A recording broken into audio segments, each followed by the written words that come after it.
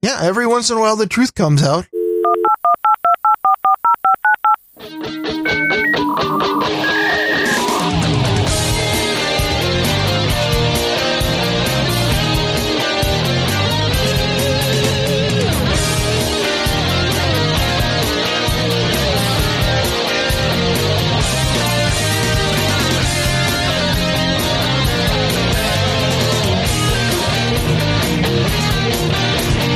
Grumpy old bitch!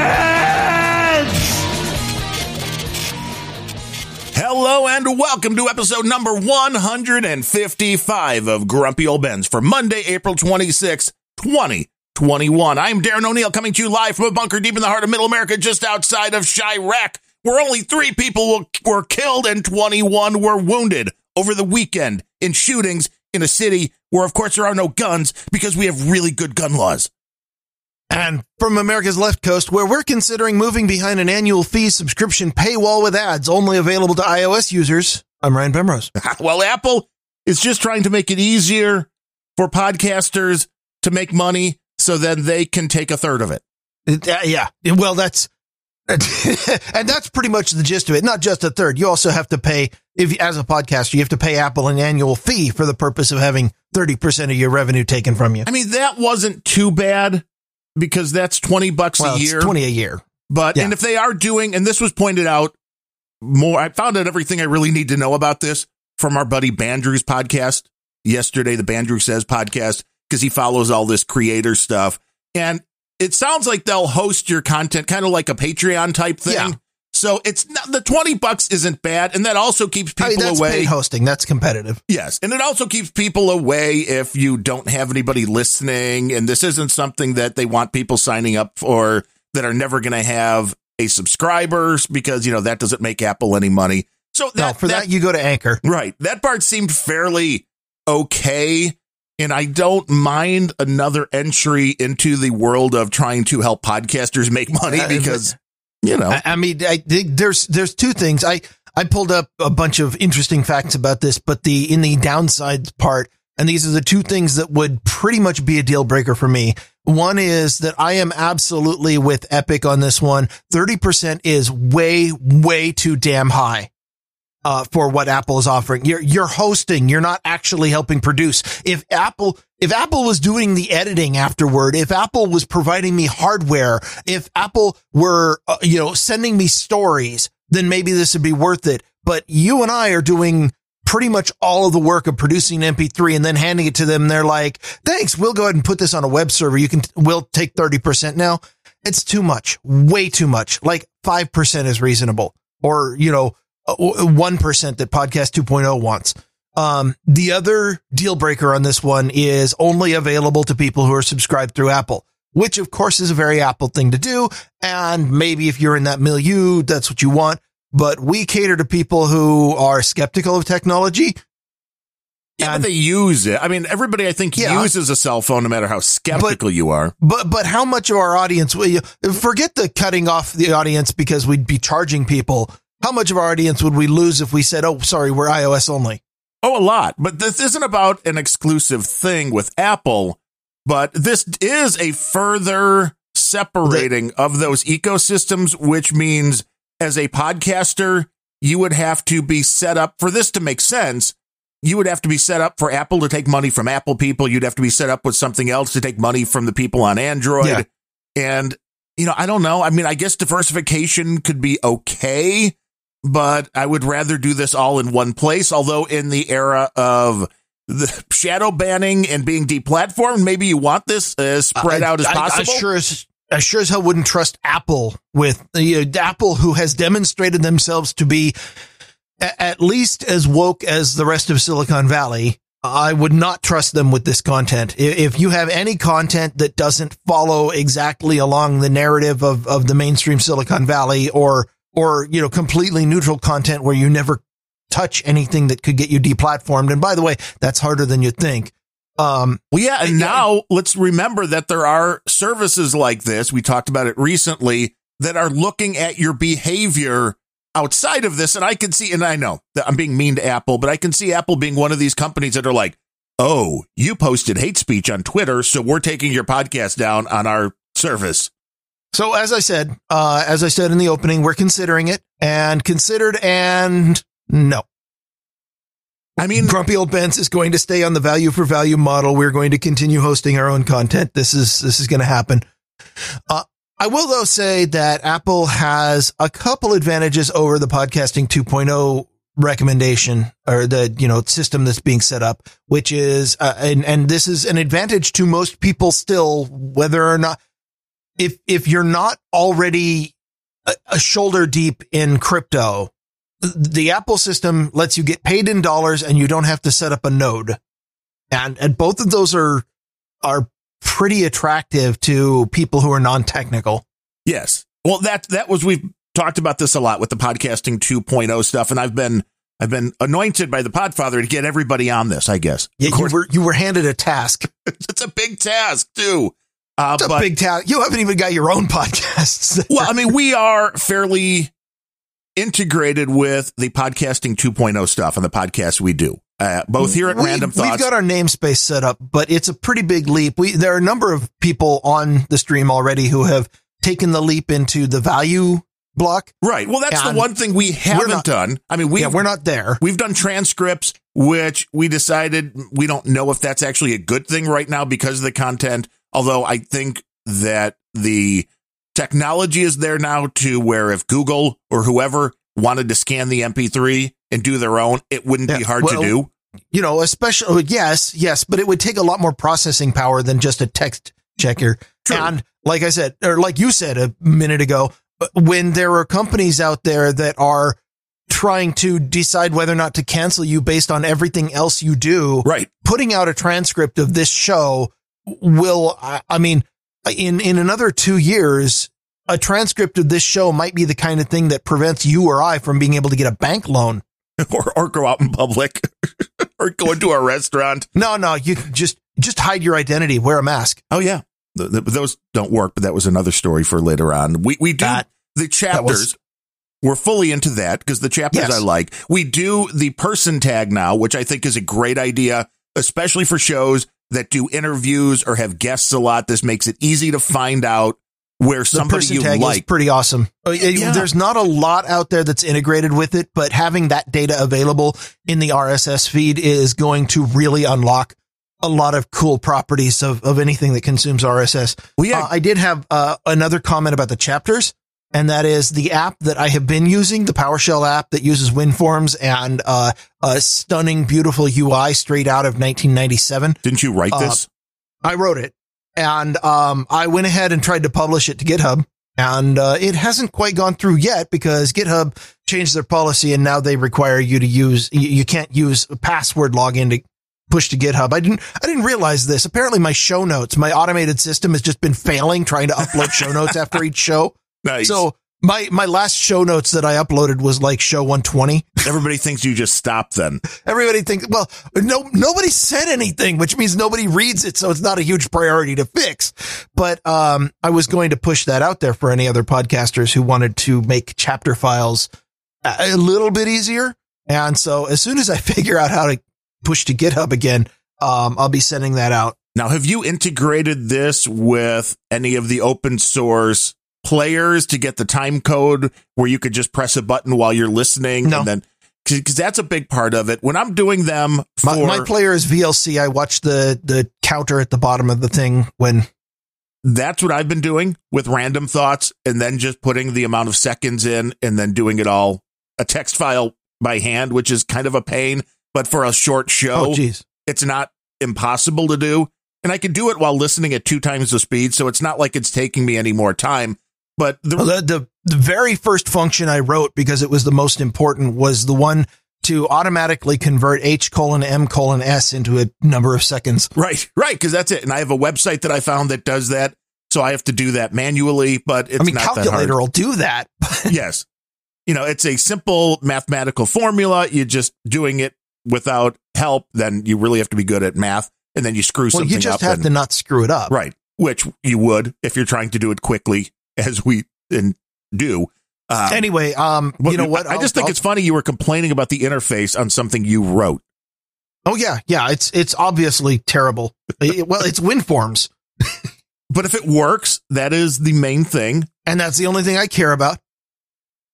Which that would be something I think people would be interested in. Because when this first came out, although I haven't looked over the past few weeks, and this stuff is moving pretty quick because there's a lot of people jumping on this, finding an automated solution for doing this stuff was impossible. They didn't exist except in the Apple sphere. There were 1 or 2 programs to do the chapters.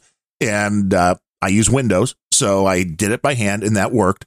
But the person tags, I think, are great when it gets to the point where you can go to something like the Podcast Index and just, rather than typing in Grumpy Old Ben's or Random Thoughts or Hog Story as a show and search for that, when I can go and search Ryan Bemrose and not only find, oh, well, he's the host of Grumpy Old Ben's, but also he's had guest appearances on the Sir Gene Show and the Hog Story Show and the whole list of where you've been with those episodes in an RSS, even better, which is something the Podchaser app does. That is genius, because you can then follow somebody, especially if somebody makes a lot of appearances elsewhere, you know, you'll be able to catch those shows.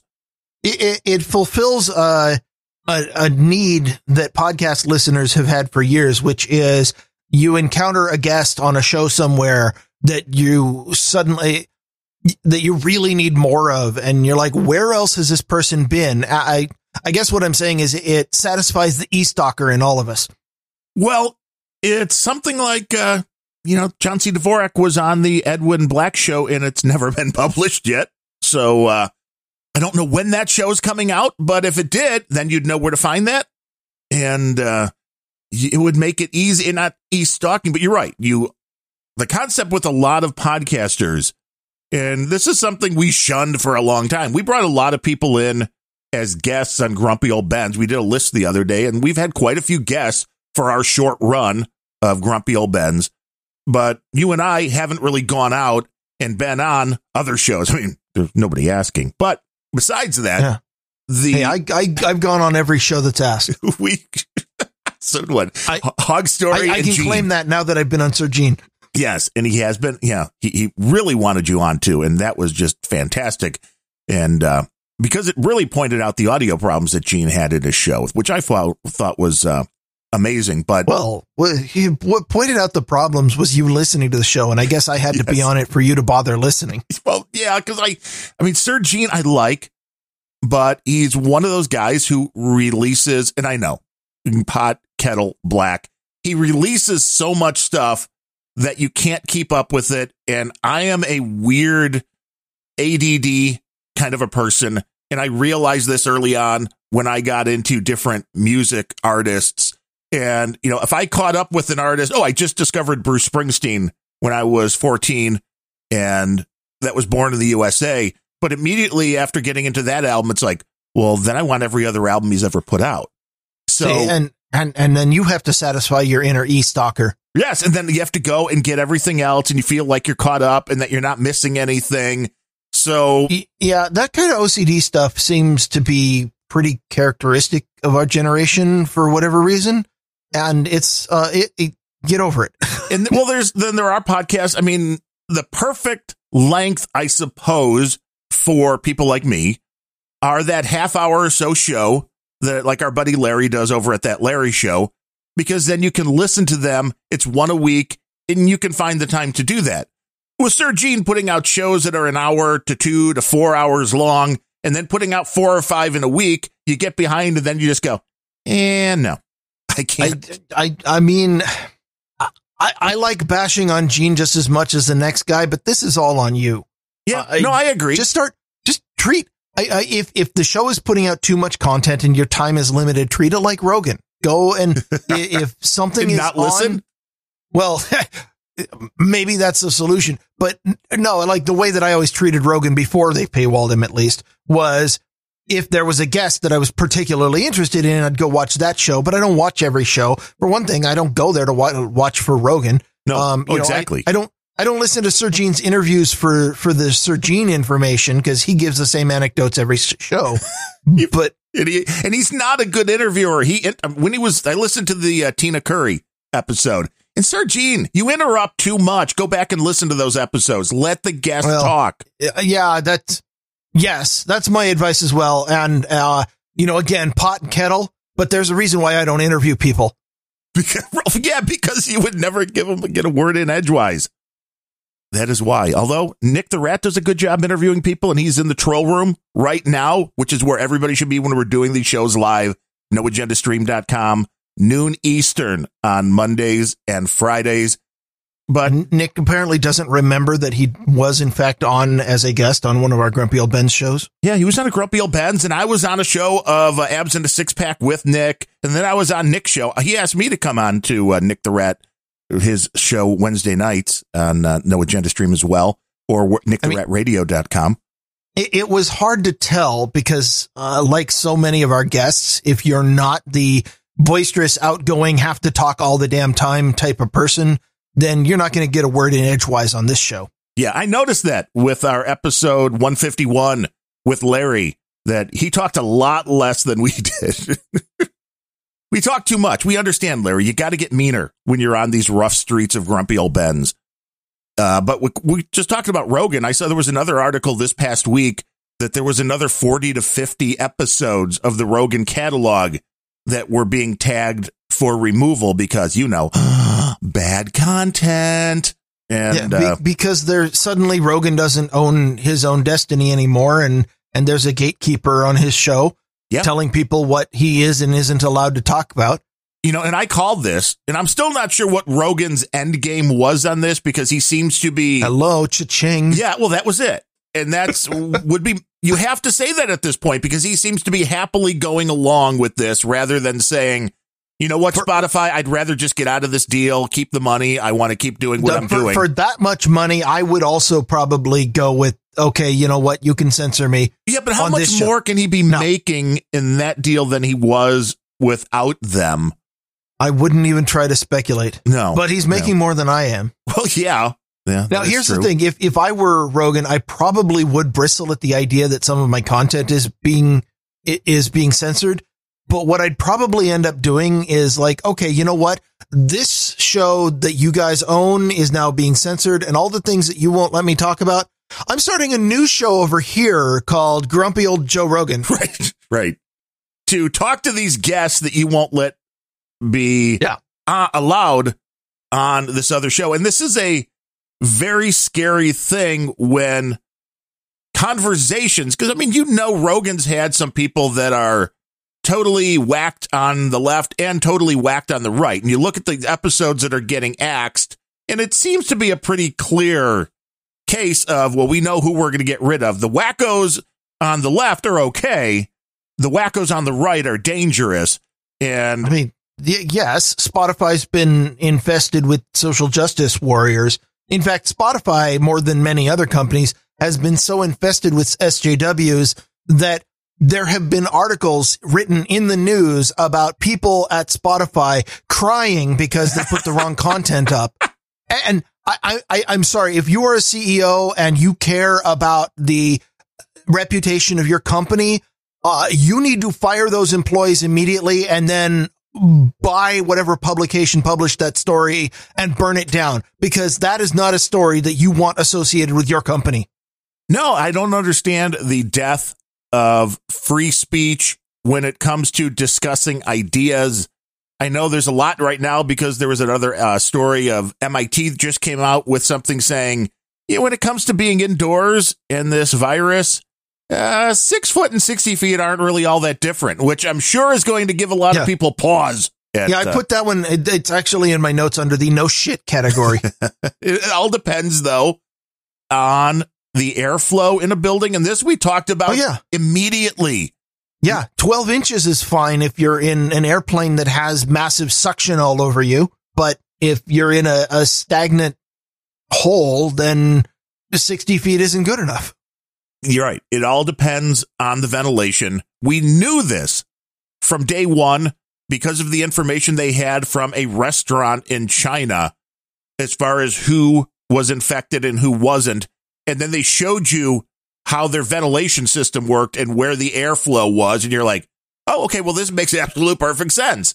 These people were in this area, which was just moving this air back and forth between that area.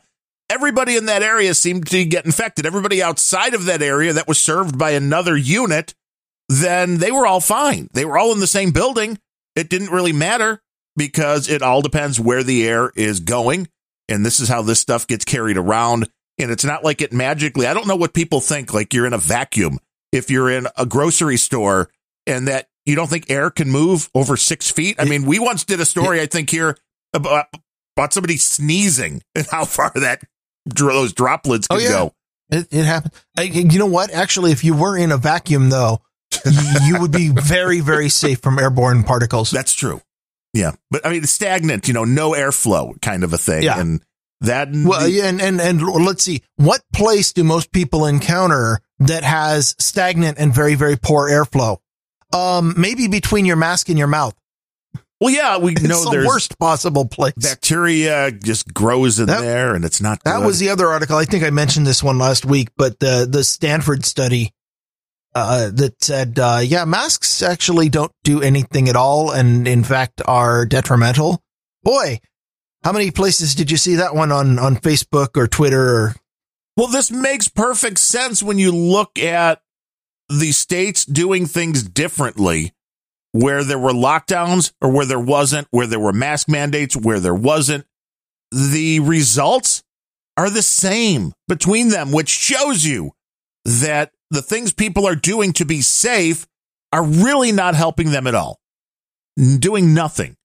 And you just have to understand that virus is going to be a virus, and there's nothing you can do to go out in the world and guarantee that you're not going, if this is out there. And it's the flu.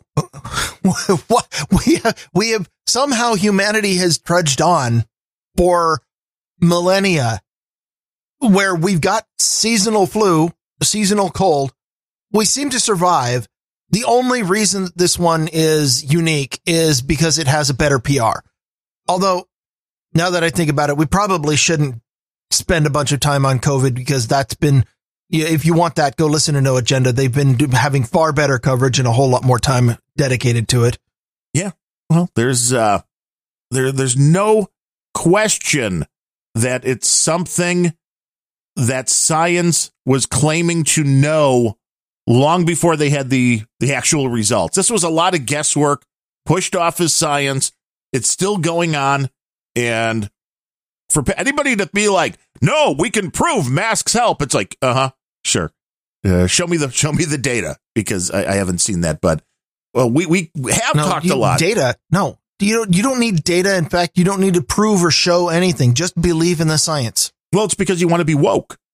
Yes, you just have to believe in the science. Don't you believe in science? No. Oh, okay. Should I? Depends who's the scientist. You don't happen to have any VHS tapes out, do you? No. Oh, man, I saw this, though. Because there's a lot of people who used to rent VHS tapes that are going, did I return that copy of...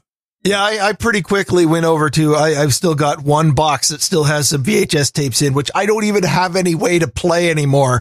And I'm kind of poking through going, I wonder if any of these are rentals. And you're like, oops, wait a minute. So, this was a woman who currently lives in Texas and was trying to get her name changed when she got married. And Texas would not let her do that, because they said, you have some unresolved stuff in Oklahoma. Well, she hasn't lived in Oklahoma in 18 years.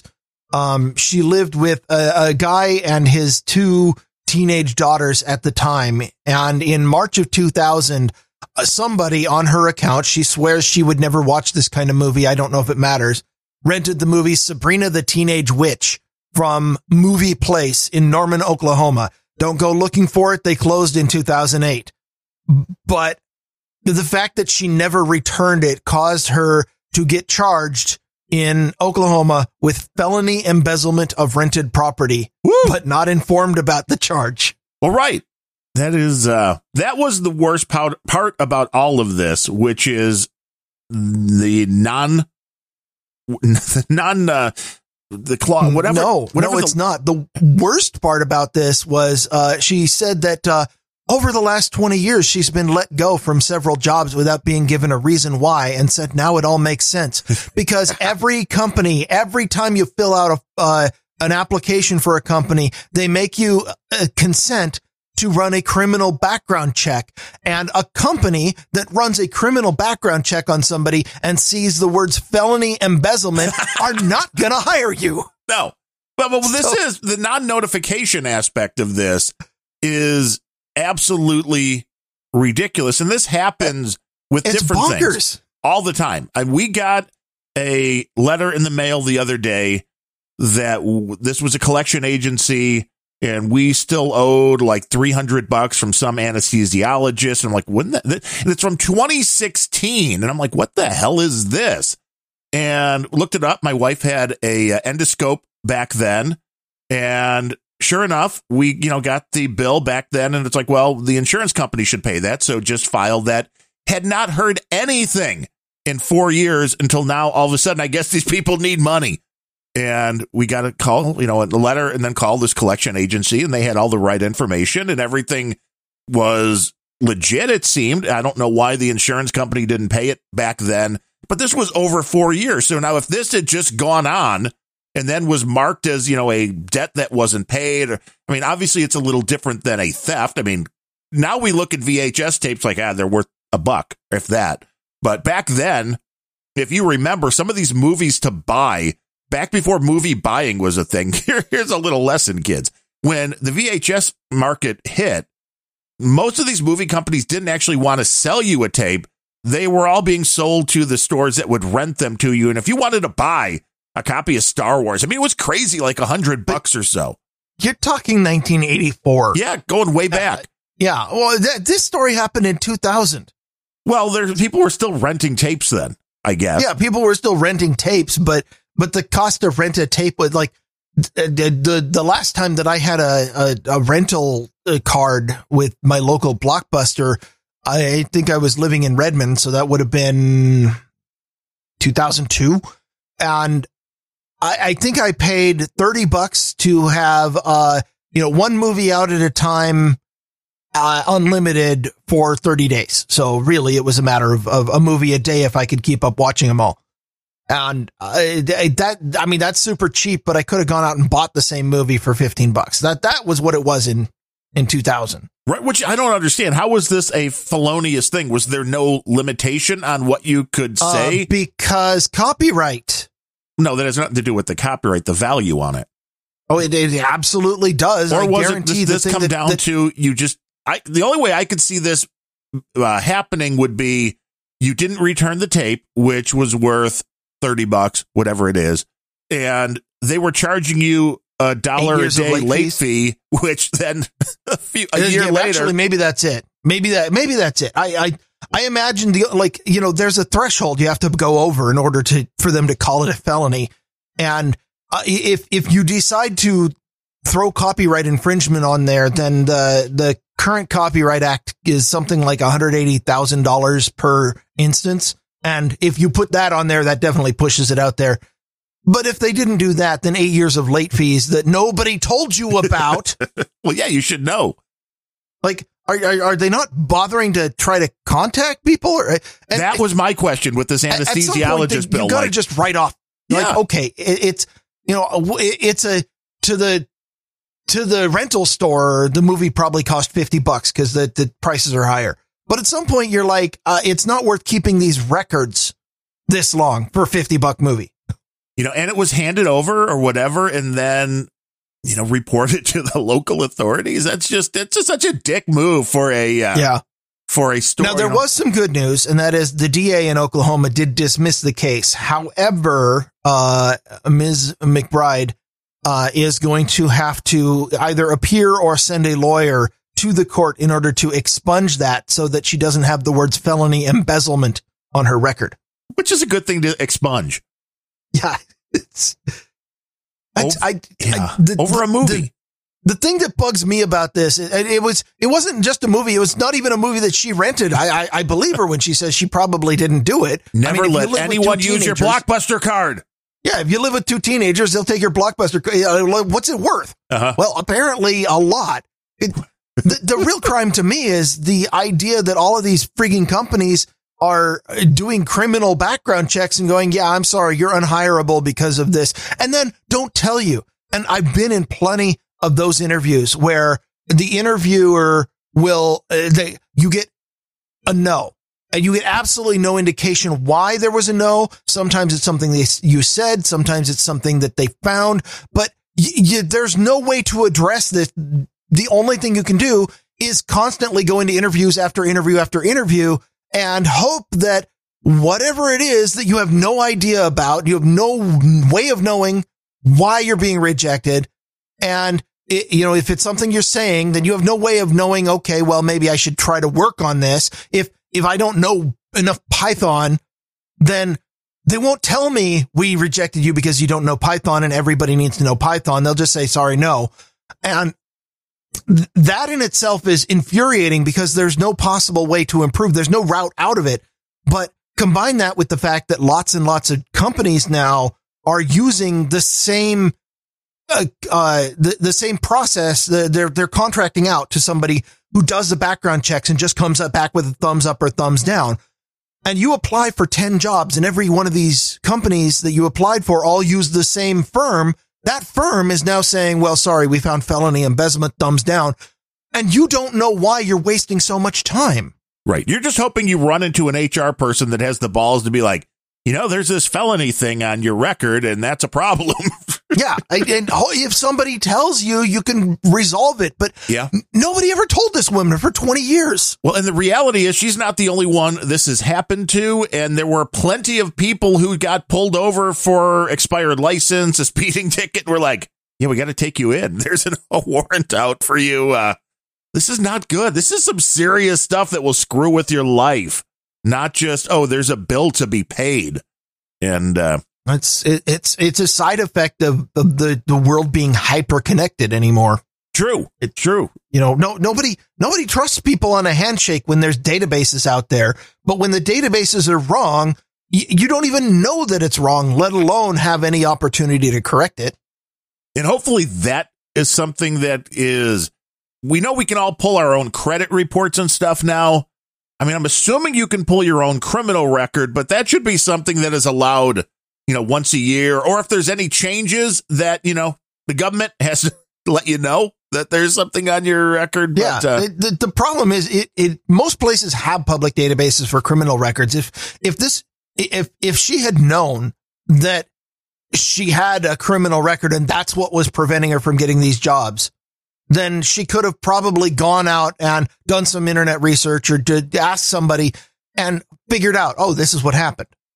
But there was an idea, way back in the day. If you go into chat rooms, you ask for help. And if the chat room people are feeling particularly grumpy, then the most unhelpful response you could get was RTFM. You remember this? Read the manual, baby. Yeah, it stands for read the manual. And it was the most unhelpful response because half of the time, my problem was not, if I went into one of these, it's because I had exhausted every idea available to me. I had read every manual that I knew about. And the reason it was so incredibly unhelpful was the problem was not RTFM. The problem was KTFME, knowing that the manual exists. It's not just did you avail yourself of the information available. It's do you know that the information is available? And that's the biggest benefit to a chat room is you say, I'm having this problem. What do I need to do to fix it? And if you're doing well, then what you need to, what they'll say is, you need to go and read this other manual that you probably didn't know about. But if they're assholes, they're just going to say, read the manual. Right. You need to read the super secret extra manual. That's the way you're supposed to go. Read the other manual. The one that only goes, to people when they ask the right set of, the right question in the right order. And, that's the way it works.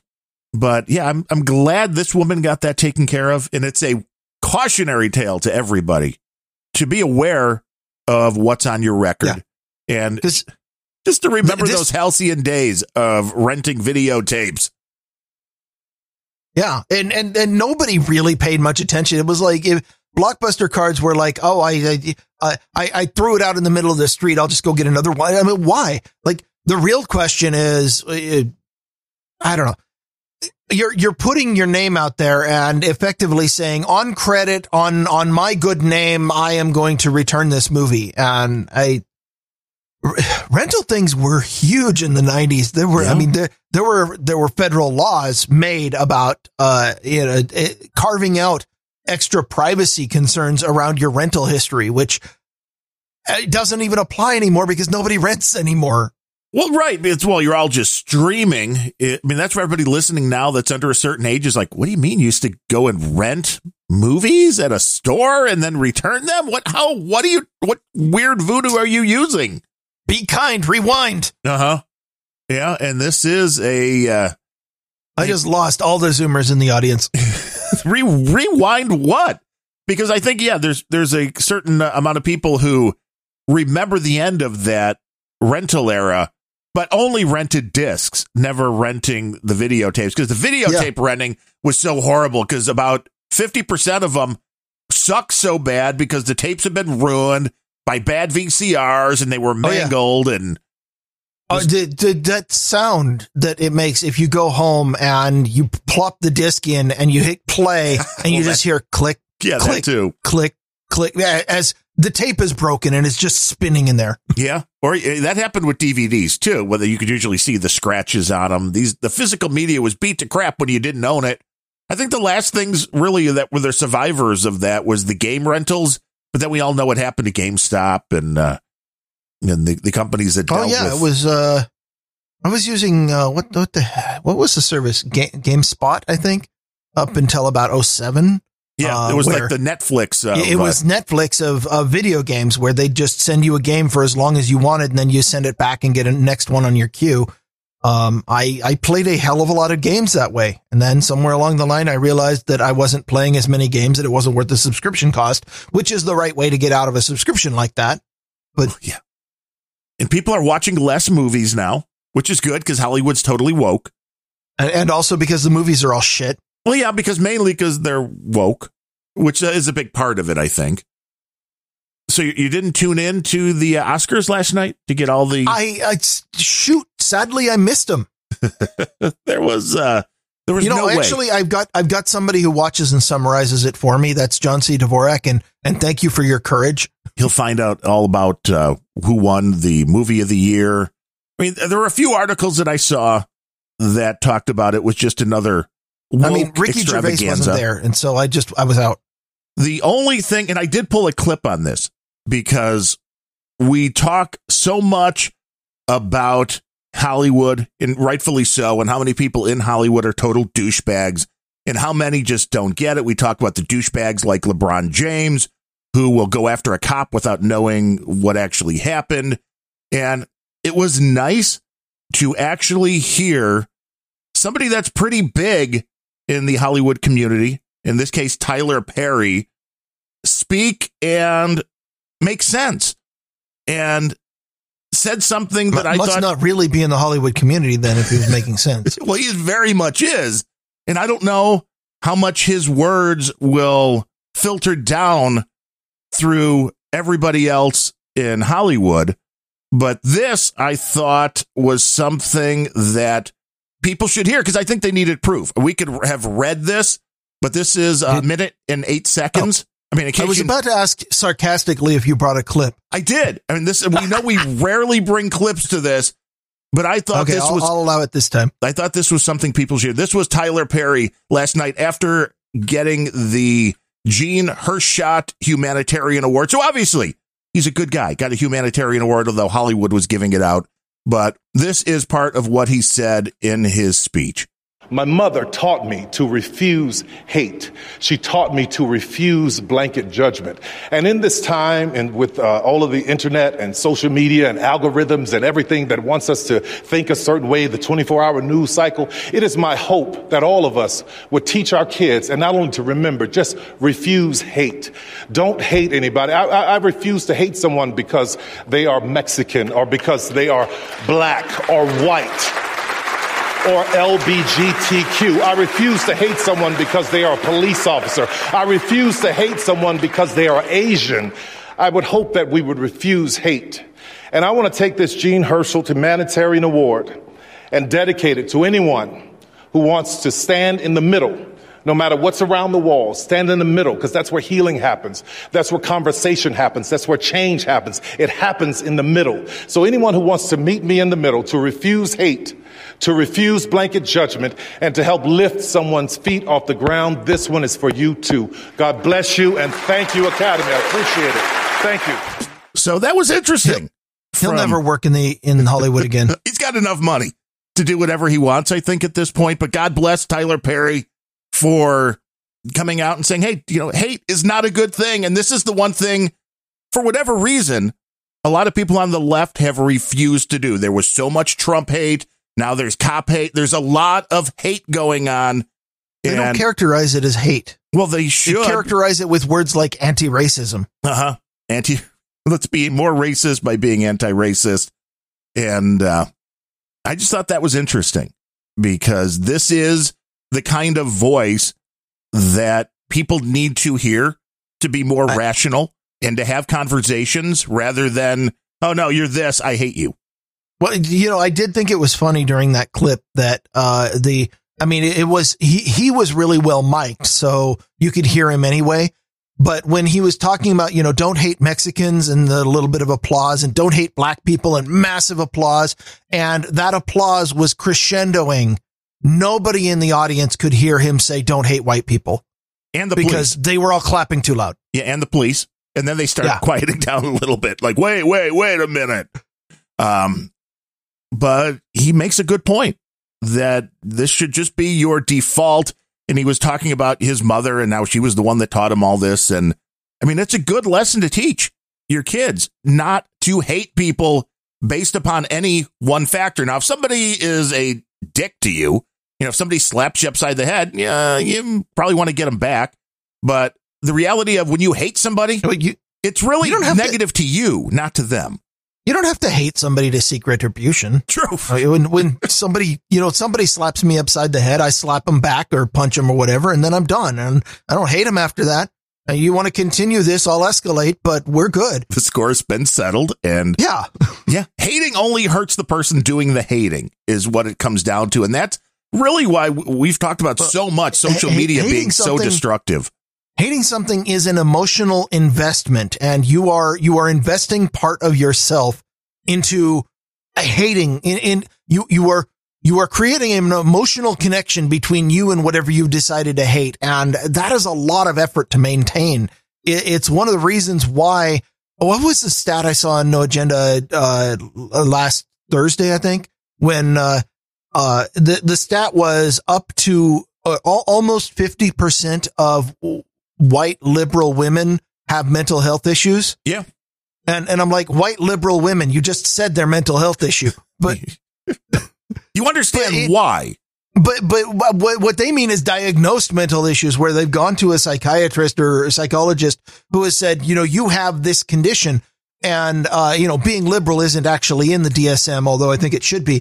But the thing is, a big part of that is, being woke requires an emotional investment that stretches you so thin that, and it's, if you want to go back to Kaczynski, it's the over socialized. Being socialized means caring about the things society does, and being over socialized means that you are in a milieu or a group where you have to be hypersensitive to everything because that's what the group expects of you. And therefore, in order to be what the group expects you to be, you have to be hyper attentive to everything and emotionally invest yourself and spread so thin that it's no wonder people are mentally breaking down. It's one of the reasons why I am a very, very well adjusted individual, because I don't give a crap about anyone. Well, and the concept, I think, came right after you and I were growing up through grammar school, which nobody calls it anymore, elementary school, junior high, high school, college. The concept that kids should be drugged up on whatever they want to give them, whatever's the popular thing of the day. But there's been so much more over the last couple of decades. I am so glad that I was old enough to not be part of the Ritalin generation. Right. Well, that's it. that's like, oh, little Johnny can't concentrate in school. I mean, it may not be that the teachers were a bunch of morons and couldn't keep. Because I absolutely would have been diagnosed ADHD. In fact, as an adult, I was diagnosed ADHD, and they said, well, we have medication for this. And I tried the medication for a month, and my wife tells me, hey, this is changing your personality. I said, then we're done. Yeah. It makes, I mean, believe it or not, this personality, this is my base state. It gets worse if I'm on drugs. But this is the sad part about this, is all of this when you talk about, and this is not belittling mental health at all. There are people with serious issues and they need to seek help from somebody that can help them. When you start lowering the bar on what constitutes a mental illness, and you see things like this where 50% of a certain demographic has been diagnosed with a mental health issue, that's not good. That is not good. And drugging the whole society is not good. It points to one of two things. Either being in that demographic is bad for your mental health, or there are too damn many things to diagnose people with. And I would argue that both are true. Well, yeah, Big Pharma again. There have been a bunch of jokes. I know a lot of people really gave me a lot of hate for even suggesting The Big Bang Theory might be a decent show. But the one you got roasted for that one. And I thought it was great. The one character in the show, Bernadette, works for a drug company.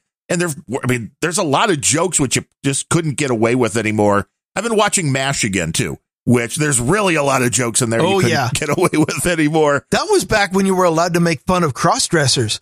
Yeah, that was the whole Klinger thing. The black doctor from the first season who then disappears, his name was Spear Chucker Jones. And it's like, wait, are you serious? Wow. And I mean, I guess that was fine for television back then.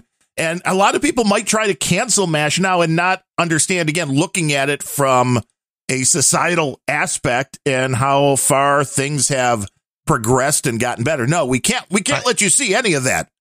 I would venture to say that there are very few people under 50 who even realize that in its context, that was pure satire. Yes. The show was making fun of everything about the Vietnam War and the army culture and occupying a foreign country. And a lot of people will look at it now and be like, well, these are insensitive jokes. Yeah. Comedy used to be like that back when it was funny. Well, look at Hogan's Heroes. I had no idea until a week or two ago when somebody posted something online that the gentleman in Hogan's Heroes that played the Frenchman LeBeau actually, as a kid, was in one of the concentration camps. So it's like, wow, that's just a weird. That's just therapy then. Yeah, it certainly would be. And that was also a very funny show. But the Bernadette character, there's been a bunch of jokes in The Big Bang Theory about, oh, well, we invented this drug, that did this and, it wasn't what they wanted. But, oh, here's how it was repackaged, or here's how they sold it and made millions of dollars. And I think there is a certain amount of that going on. It's way too close to the truth. That's why it can't be used anymore. Right. It's like, oh, wait, yeah, we're going to drug everybody up so we can make more money, even though they don't have a problem. The idea of taking a generic drug that has been out of patent for 40 years, and you take it and you combine it with an antacid, and the process is called evergreening, where or a drug that you have that is about to go out of patents, and you change it just a little bit. You add 10 milligrams of aspirin to it or something, and suddenly you have a new patentable thing, and you get 15 more years of being able to charge exorbitant prices and prevent anyone else from making it. It's a whole new concept. It's a whole new drug. It's a whole new formulation. Yes, we've added vitamin D. Yeah. I mean, there's a ton of drugs on the market which have been around for 80 years and have recently gone back into patent where only one company's allowed to make it. And the price goes up 20-fold because of people playing patent games like this. Yeah, it's an interesting thing. You can learn a lot from watching dumb old sitcoms, believe it or not. You can just see. But I can learn a lot more by reading actual reference. Well, that seems a little dry for most people. Yeah, I get that. But one thing that may be changing, I thought this was interesting with the census, because remember, that was so important. Everybody fill out that census. It does appear that there have been enough I knew I forgot something last year. Yeah, you did. You didn't get in on that. But there was enough of an exodus from California and New York states that they are likely going to be losing House seats and Florida and Texas gaining. So this is actually, with how close the House is right now, this most likely will swing this back in a red color for a while. Not that everybody that's red is good, but taking away House seats from California and New York, Florida and Texas set to get more, which is why they want Washington, D.C. to be a state. Yeah, I was just grepping my show notes where I show 110. I brought this story. Yeah, and it's happening. Yeah. Although, is it happening? Because I thought that this would only count any exodus that happened before last April. Correct. Which was already happening out of California. Okay. Well, because the bulk of the New York exodus happened after Cuomo showed his true colors as an authoritarian communist. Yes, which will continue to go down, I believe. And now, yeah, well, I mean, at some point, New York is going to have something like 30 House seats and 0 people. Well, yeah, for a while. I mean, it's going to be easy to get that job because you're going to be the only person that wants it. Although it's good money, so you might want to move to New York just to run. Might have to fight AOC for it. Yeah, it's better than fighting Caitlyn Jenner. Now, she's going to be getting a lot of hate. Oh, she could kick my ass. She's going to be getting a lot of hate because... I bet I could take AOC. I mean, a conservative trans person is another thing that confuses, it's like a conservative black person. It confuses the hell out of the left. Yeah, you can see the steam coming off. They played the Bill Maher clip yesterday on No Agenda, and you had mentioned it before that, I think, on the last show. And you could, when they played it, you could just hear the steam coming out of Maher's ears. Uh-huh. About a conservative trans person. How does that even happen? How dare they? How dare they think different than somebody else? Huh. Funny, huh? Isn't that funny? That's how it's supposed to work. You're supposed to be able to think the way you want. There's no room in the woke ideology for people who think for themselves. And that's why anytime that you encounter one, who is Candace Owens is the most horrible black woman in America because she thinks for herself. Yeah. Because you actually don't go down the party line, which, when it comes down to it, could catapult her to some really big things. I do believe she's going to run for office. I do believe she will win because she can eviscerate anybody that she has to debate. And she's witty as crap on Twitter, at least. I don't care what state, whatever she's running for. I would watch those debates because she is so good at being able to throw facts out there, to just immediately take anything somebody else said and tell them why they're wrong and have stats to prove they're wrong and be able to tell people where to go to verify the stats she just used. That's I think why people on the left hated Rush Limbaugh. I mean, besides the fact that he threw a lot of comedy in and liked to just poke fun. Yeah, he made the tragic mistake of being entertaining, and people hated him for that. Yeah, but he was also a guy that was very hard to refute the things that he said, and that is what I think is going to make Candace Owens like that. Yeah, it's going to make even being right is one thing if you don't know how to back that up with the general public. Because this is a lot of what's going on with the COVID stuff, too, because people just buy, well, no, masks work, 6 feet work. And this, even MIT coming out with something that says, no, that's a bunch of crap. They're going to get pushback because, well, no, we've been told this. You have to be able to present the material in such a way that you actually move people. We've talked about this a lot with the emotional bias factor. And I think she's good at it. I think Rush was really good at it. And those are the people that are dangerous politicians, especially if they're evil, because they can convince you of anything. I mean, Hitler, I guess back in the day, was pretty persuasive. He had to be. Yeah, that would only make sense, right? And we want to kill history so nobody knows that. What's going on here, though, with the House is going to be interesting to watch. We do have a country that is very much in flux, and so far, that's the way the country is supposed to work. We're very much fluxed is what you're trying to say. For now, we might be. We might be because it's Biden.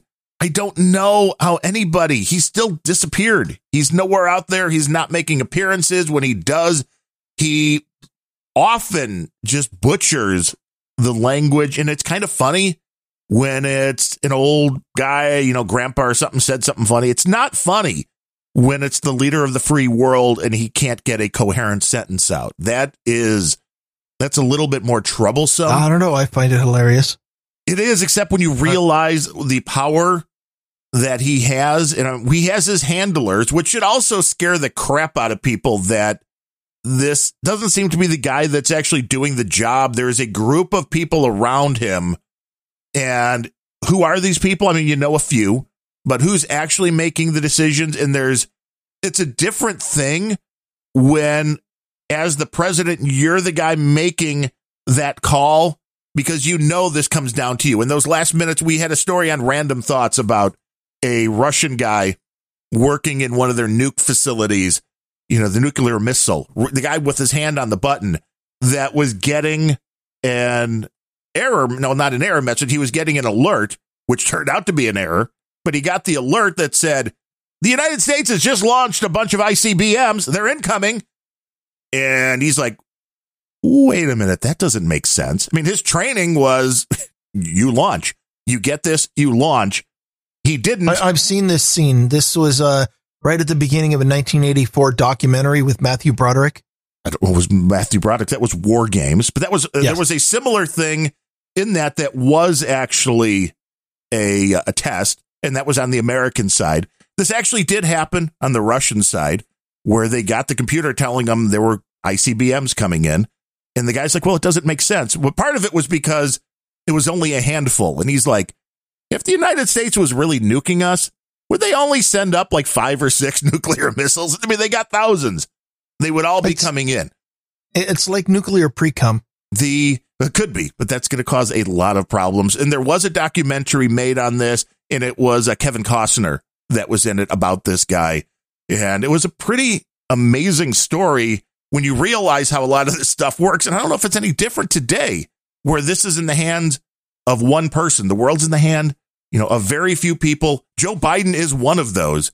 And since he doesn't seem to be the guy in charge of his own faculties, then you have to wonder who this cabal around him, including his wife and a lot of people coming out of the Obama. I don't trust him.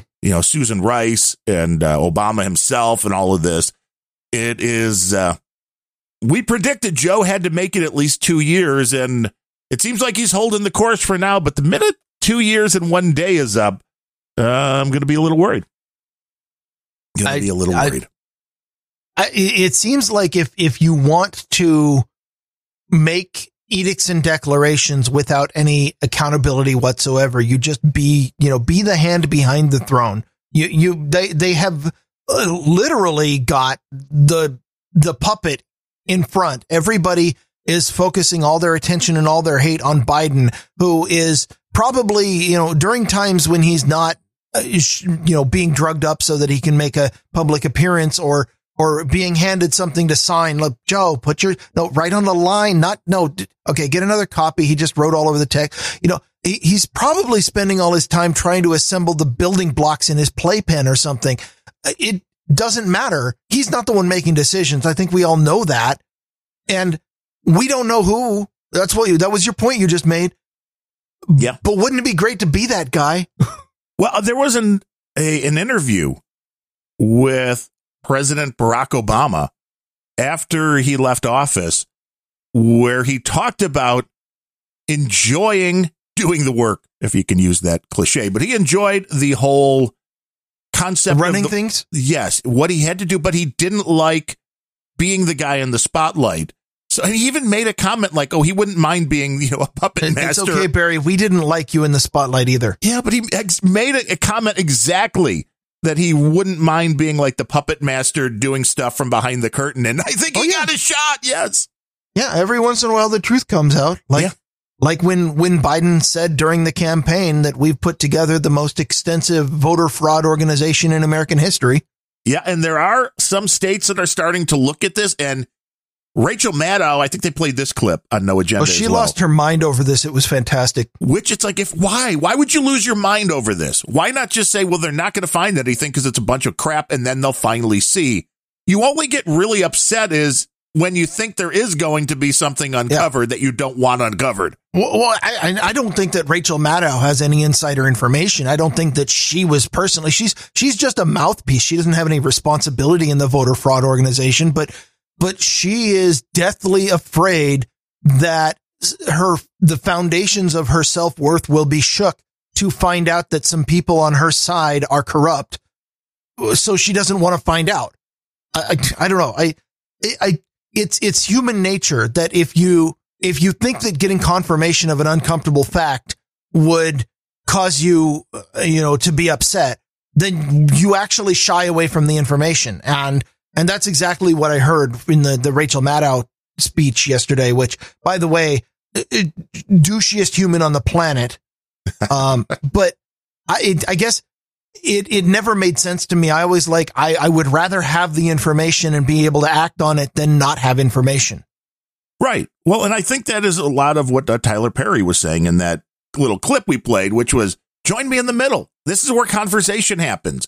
Rachel Maddow, so far to the left, doesn't want that conversation to happen. We just want to tell you why you're wrong and why we shouldn't be doing something.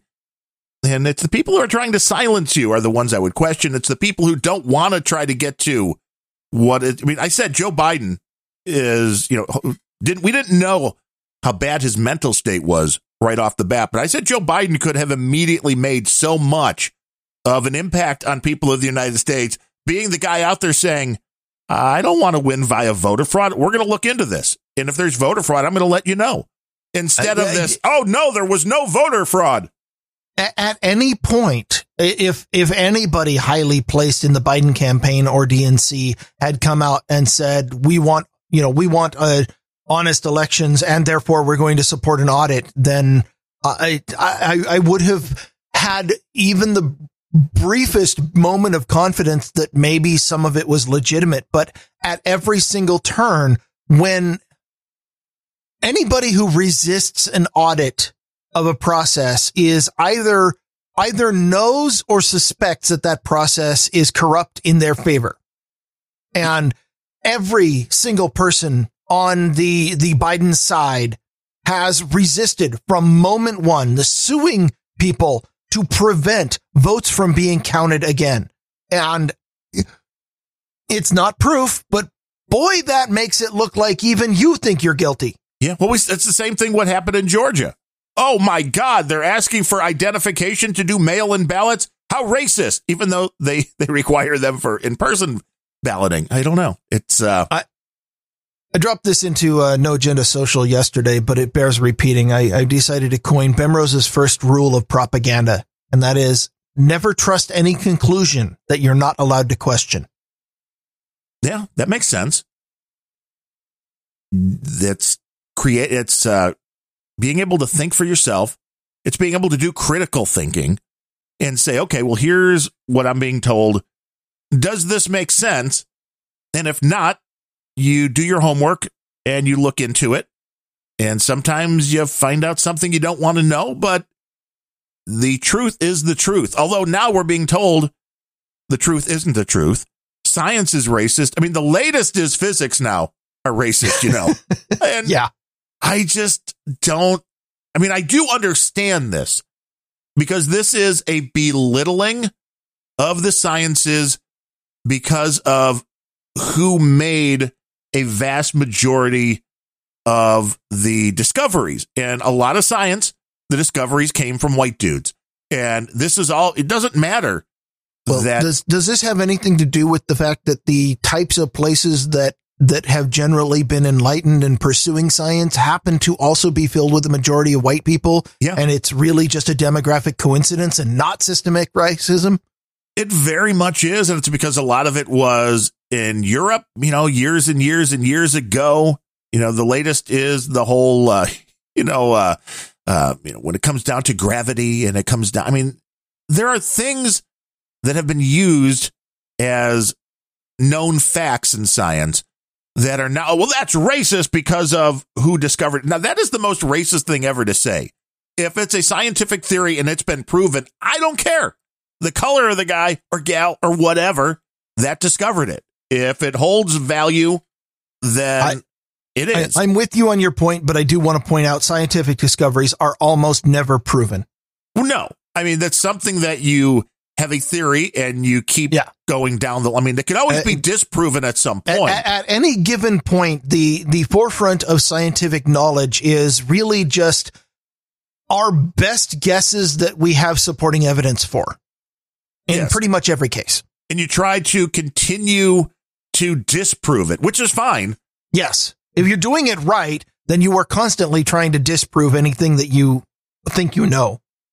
And if you can't because disprove as long as you can't, that's more evidence that supports it. Right. Which makes sense. But to me, this seems to be a theory and another quiver being shot at the dumbing down of the American culture. And a lot of this is, it's being called racist because how dare, those Asian students outperform the white students who outperform the black students as an overall demographic. And this is horrible. How dare we let this go on? And the people who want to control you, the kind of people who want a communist or Marxist utopia, they rely on people to be dumb and not to be able to think for themselves. So when you start going after math and the sciences and these kind of things, providing. What are we? What? We're providing plenty as a Western society with our, every life is sacred and we must protect people from each other and themselves and have to put warning signs on everything and make sure that all sharp corners are covered in bubble wrap. We sure are providing people who can't think for themselves to the people who need them. Don't drink bleach. Yeah. Would be a bad thing. Or you know what? Go ahead and drink bleach if that seems like a good idea. You're right. Here's a hint. It's not. But if you can't think for yourself, you won't listen to me when I say that. Yeah. Self-cleaning theory. But this to me is also a very dangerous thing when they're trying to belittle higher education as a whole because of, higher education was filled with a bunch of old white guys. Yeah, but was the math really wrong? Was the science incorrect? Was the literature? They've gone after that. They've gone after everything in the educational system. And I think this was something that was early on in No Agenda. They're like, wait, this is coming. Even like with the Me Too thing, it's coming. They're coming for the education system. And it's been a strange thing to watch because I just don't get the science is racist or the words are racist or whatever. You just in saying, the person who discovered this is, was a white man, it is immediately and necessarily committing a fallacy of ad hominem. It is talking about who somebody is or what they are instead of what they did, which, I think you're with me on this. If you want to come up with the real information, you need to be discussing the conclusions made by the person, and who the person is or what they are means absolutely nothing. And the biggest problem that I have with wokeism is that, and in particular, the identity ideology, is that it is based entirely, all of the ideology in identity theory is based as its founding axiom on the fallacy of ad hominem, the idea that who you are is more important than what you say or what you do. And rationally and logically speaking, that pretty much invalidates everything else that's built on it. It doesn't, if you want to stick to what you're capable of proving or what you are capable of knowing, then who somebody is doesn't enter the equation. There's no slot in the equation to drop in whether the person was white or black, unless you base your argument on the fallacy of ad hominem. Well, yeah, and when you're looking for that is the most racist thing ever. Like, we have to go after this because this is who was involved. It's like, no, disprove the science. If you really don't think physics, what everybody's been taught for how many years, if you really don't think that's correct, then prove it wrong as a person of color. Prove it wrong. And then you will go down in history as the person who proven this wrong. But going, yeah, science is racist because there was a bunch of old white men in it. That doesn't help anybody. That doesn't help anybody. It doesn't prove any point. It just proves that you're a moron and a hater and somebody that is a true science denier. These are the same people that wants to tell you the climate is changing and we got to do something. We got to do something soon. And ultimately, the fact that nobody even knows how to recognize a fallacy or a rational argument, I'm still going to continue to place on schools. And, you know, our elementary schools are not teaching formal logic to small children. That might be okay. But at some point throughout the school process, critical thinking skills should be taught and aren't. Instead, we're showing a bunch of people things on Zoom and then installing malware onto their computers in order to have them take a test. Well, right. You have to have the spyware. Yeah. Well, 6 months ago and then again 12 months ago on GOB 58 and 102, I talked about online test taking software, which is literally malware by every descriptive definition. It invades your computer. It takes over what you're doing. It installs drivers that send personal data and images of your entire room. You know, they require 360-degree images of your room. So everything in your room, you know, you'd better clean up all of those dirty underwear. You'd better take down the porn posters because otherwise that information's being stolen or stored in the cloud and it'll be available someday to your, you know, potential boss. This is bad software. One of the ones I brought up was one called Proctorio, which the EFF is now suing. Oh, is it because of everything we talked about or something even extra? Pretty much, yes. There was an undergrad at Miami University named Eric Johnson, who was concerned, to say the least, about the privacy of Proctorio, which he was being forced to install on his personal computer in order to take his exams at university. He went ahead because as any good computer person is, they go beyond what they're being taught, which is nothing, and go to what they actually learn. He analyzed the software. He cracked it open under a debugger, the software that Proctorio was pushing onto his machine. He then, and here's the place where he made a mistake, he tweeted about it. He included an analysis of what this thing is doing to your machine. He included screenshots. He included excerpts from the decompiler, which showed places where it's gathering this information from your machine that it shouldn't be gathering and then sending it out to the cloud for storage and use to who knows how. When he tweeted about it, Proctorio came out and issued a DMCA takedown notice to Twitter saying, this is all copyrighted information. Take it down. And would you believe it? Twitter took it down. No, I can't believe the nice folks at Twitter would do that.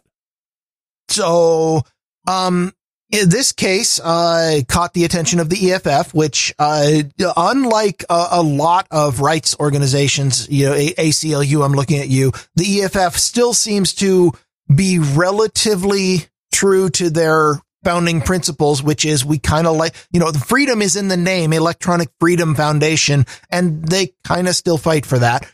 So they came up with, they're suing Proctorio for a declaratory judgment that fair use does not constitute copyright infringement, because once they have that, they are going to, have Eric Johnson continue his analysis. And, it looks like from comments in the EFF article, it looks like they're in this to try to take down Proctorio because these guys are bad mojo. Well, and this is not just being used for these cases. There's been a lot of cases of abuse of the DMCA system to remove information, including reviews, which this was also part of this case. Was, you know, besides Twitter, I think he left reviews of the software somewhere else and they didn't like that. And, you know, it's disparaging. It's like, well, but it's only disparaging if it's not true. I mean, you can't say somebody disparage you. Truth is a positive defense against slander and libel. Yeah. Is the legal term. You know, but being critical of somebody on Twitter being turned into a DMCA takedown, that's a little bit too far. But this is, again, the case of one side owning the playing field that you're dealing with. And this is not a fair playing field. We see it in politics. Not even a little bit. We're seeing this now with this, which shouldn't be a political thing, really. But Twitter going, well, we're just going to, and I don't know if this was a case of Twitter just erring on the side of, being cautious that they didn't want to get sued. And if they've actually come out with anything since this, as far as backing up what they did. But none of these social media companies have anything legally to worry about when they delete your account, when they shadow ban you, when they censor the content you're putting out. It's more than that. They are incentivized in any case that there is a conflict. There is, in fact, legal liability if they don't censor your content. I put this all down on the DMCA. The DMCA is written in such a way that when somebody takes a DMCA takedown notice, the most rational cover your ass minimum risk position to take is, okay, we'll censor it whether it's true or not. And in the case where a large corporation that can afford a lot of lawyers is issuing it, and an individual who doesn't see any need to have a lawyer is the one on the receiving end, you end up with systems like the YouTube content crackdown, whatever. The DMCA is written such that if you screw somebody over and censor their speech, then if you're wrong about that, you can just put them back or not, but you just kind of say you're sorry or not, but really there's no consequences. However, if somebody issues a DMCA takedown notice and you don't take it down, whether or not it's because you forgot or you missed the notice or you genuinely believe that this is a fair use, if you don't take it down, now suddenly Twitter is named in the lawsuit in addition to the person who posted it. And any corporate lawyer will tell you that is not an acceptable outcome. So of course they're going to take it down. Well, this is why laws like they were drafting last we checked in Poland that said social media companies cannot remove or censor speech that is legal on the street. This is where this will start coming in, because then Twitter's got a problem if they err on the wrong side. If this is legal to be said on the streets of wherever, which again, we've talked about impossibility when you're dealing with a service that crosses the boundaries of many, many countries. But that's Twitter's problem, not ours. And we need to see more laws that protect what people say rather than protecting these companies that are the ones that are stifling speech. Because there's been a lot. There was a Google Docs case where there was a document which was a combination of news stories and anecdotal evidence about people who had anecdotal evidence. Yeah. Of the words don't mean things. Haven't we learned anything on Grumpy Old Bens? The evidence is not an antidote for anything, unfortunately. It might be. It could be the antidote for sanity. But there was this document with people talking about side effects from the various vaccines, and Google just decided no, you can't access that anymore. And this was a private document, and it's scary when companies start deciding what you can share, not publicly, but with a private group. And, this would be something like if we were doing research for Grumpy Old Bens and we shared a doc at Google and okay, well, anytime we find something, just add it to the same document. So we'll all have it for the show notes or whatever. That seems to be what this was. And it was just a combination of all of these stories around the internet where people were talking about the vaccines and side effects. And Google decided, no, this was dangerous information, which again, don't store anything on Google. Start up your own server. Do whatever you have to do to get out from the Google ecosystem. I mean, yeah, it's crummy and it's creepy, that Google is scanning private document repositories, because it demonstrates that this is absolutely not about what they say it's about, where they say it's to prevent the spread of misinformation. And when they scan and censor private document repositories, that's obviously not what it's about, because there's no way, if I store a document, that I'm spreading misinformation because it's private. I haven't shared it. But we know that's not what it's about. We know that that's never been what it's about. It's about suppressing information you don't like and shaping the narrative and controlling how people think. And in that case, of course, they're going to do that. Nobody should be surprised by stories like this anymore.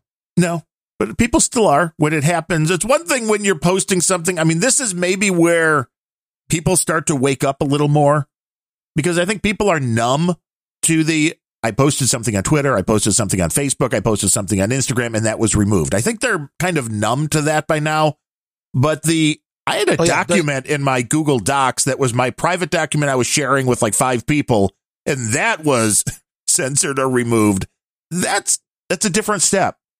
If that's what it takes for people to recognize that these companies are not to be trusted, then I'm all for it.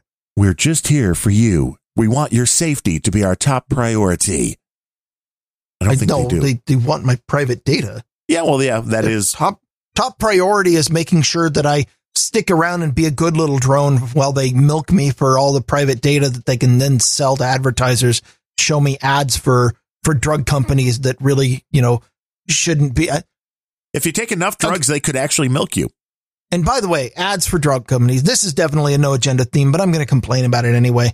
The U.S. is one of the only places in the world where it's legal for drug companies to advertise directly to consumers, which is, at least in the case of over the counter, that makes sense, because the consumer is the one making the decision to consume the drug. They should have the information that's available.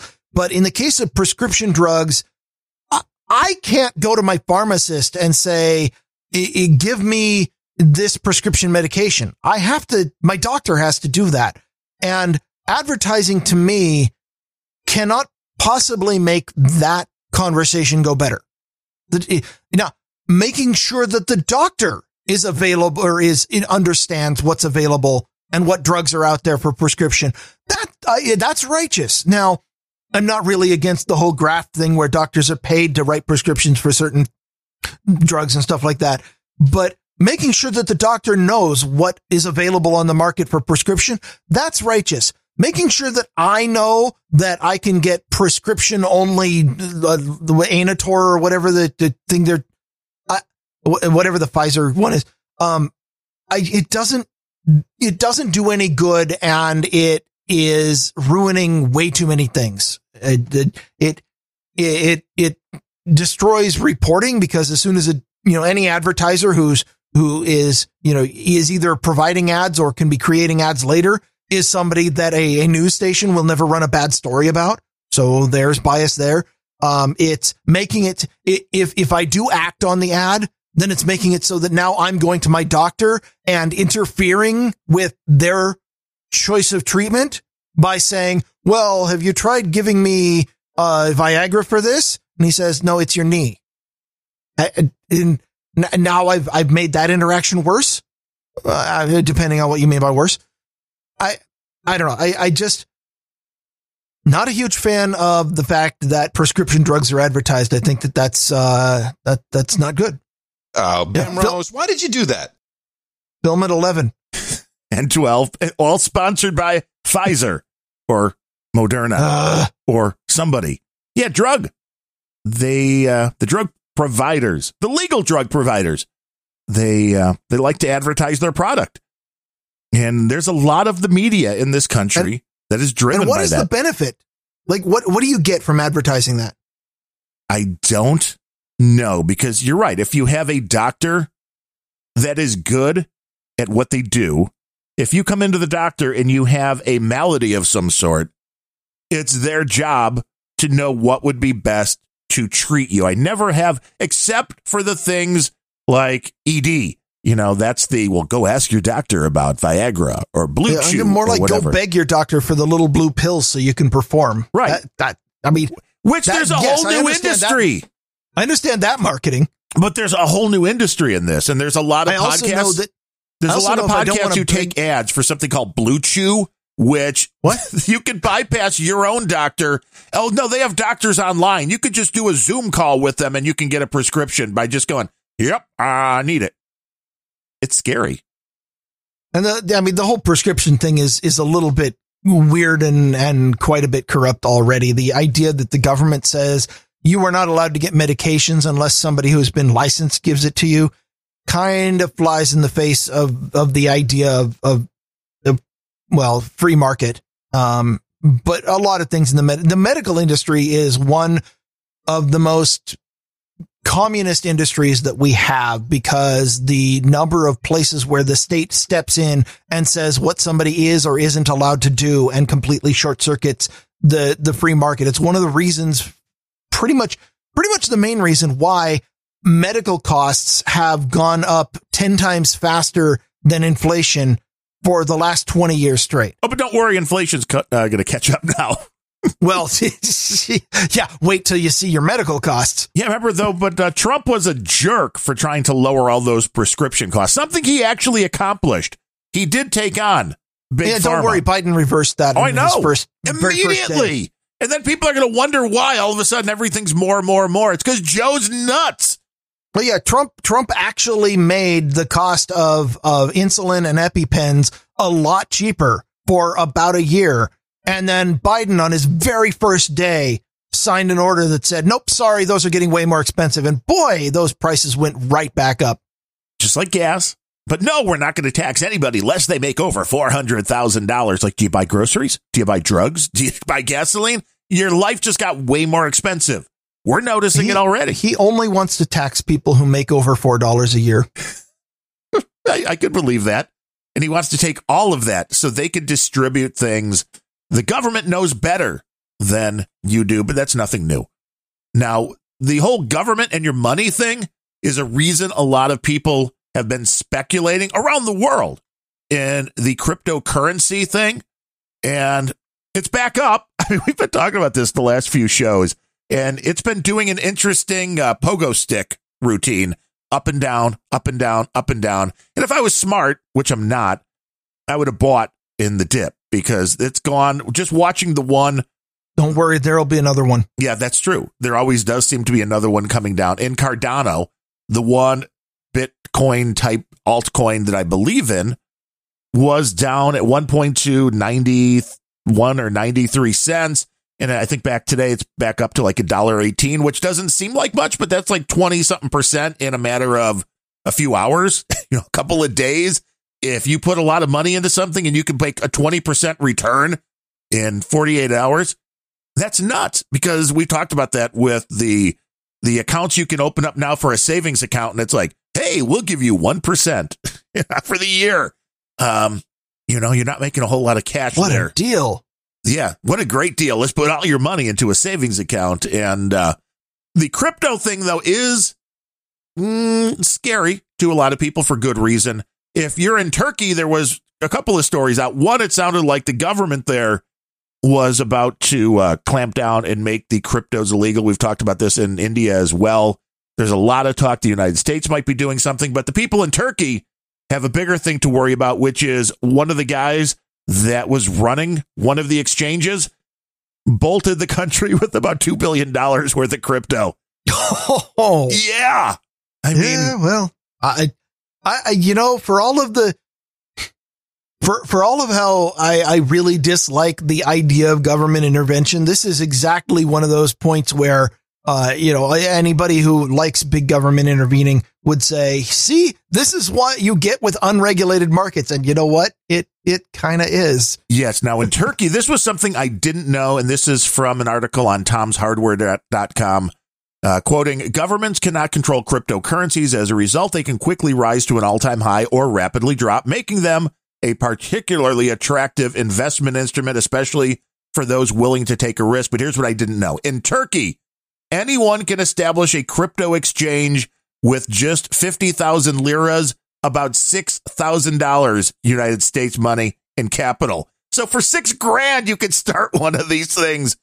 And I guess that's what this guy did. And then once he got enough cash, took the crypto. And I use Coinbase, which if you have enough crypto, you should probably get a hardware wallet and store your own stuff. But Coinbase is backed by the federal government here in the United States and yada, yada, like a bank would be. Coinbase has been around a while. They've made a reputation. Yes. I think that, a caveat emptor is something that in today's world of warning signs on everything and safety rails everywhere, buyer beware is not something that most people are used to anymore, but crypto is one of those places where, yes, you absolutely have to. And if that means, go with somebody who's been around long enough, to be trustworthy, or at least, has been around long enough that it doesn't look like they're going to screw you immediately, right, versus go with Joe over here who's creating a coin exchange in his basement.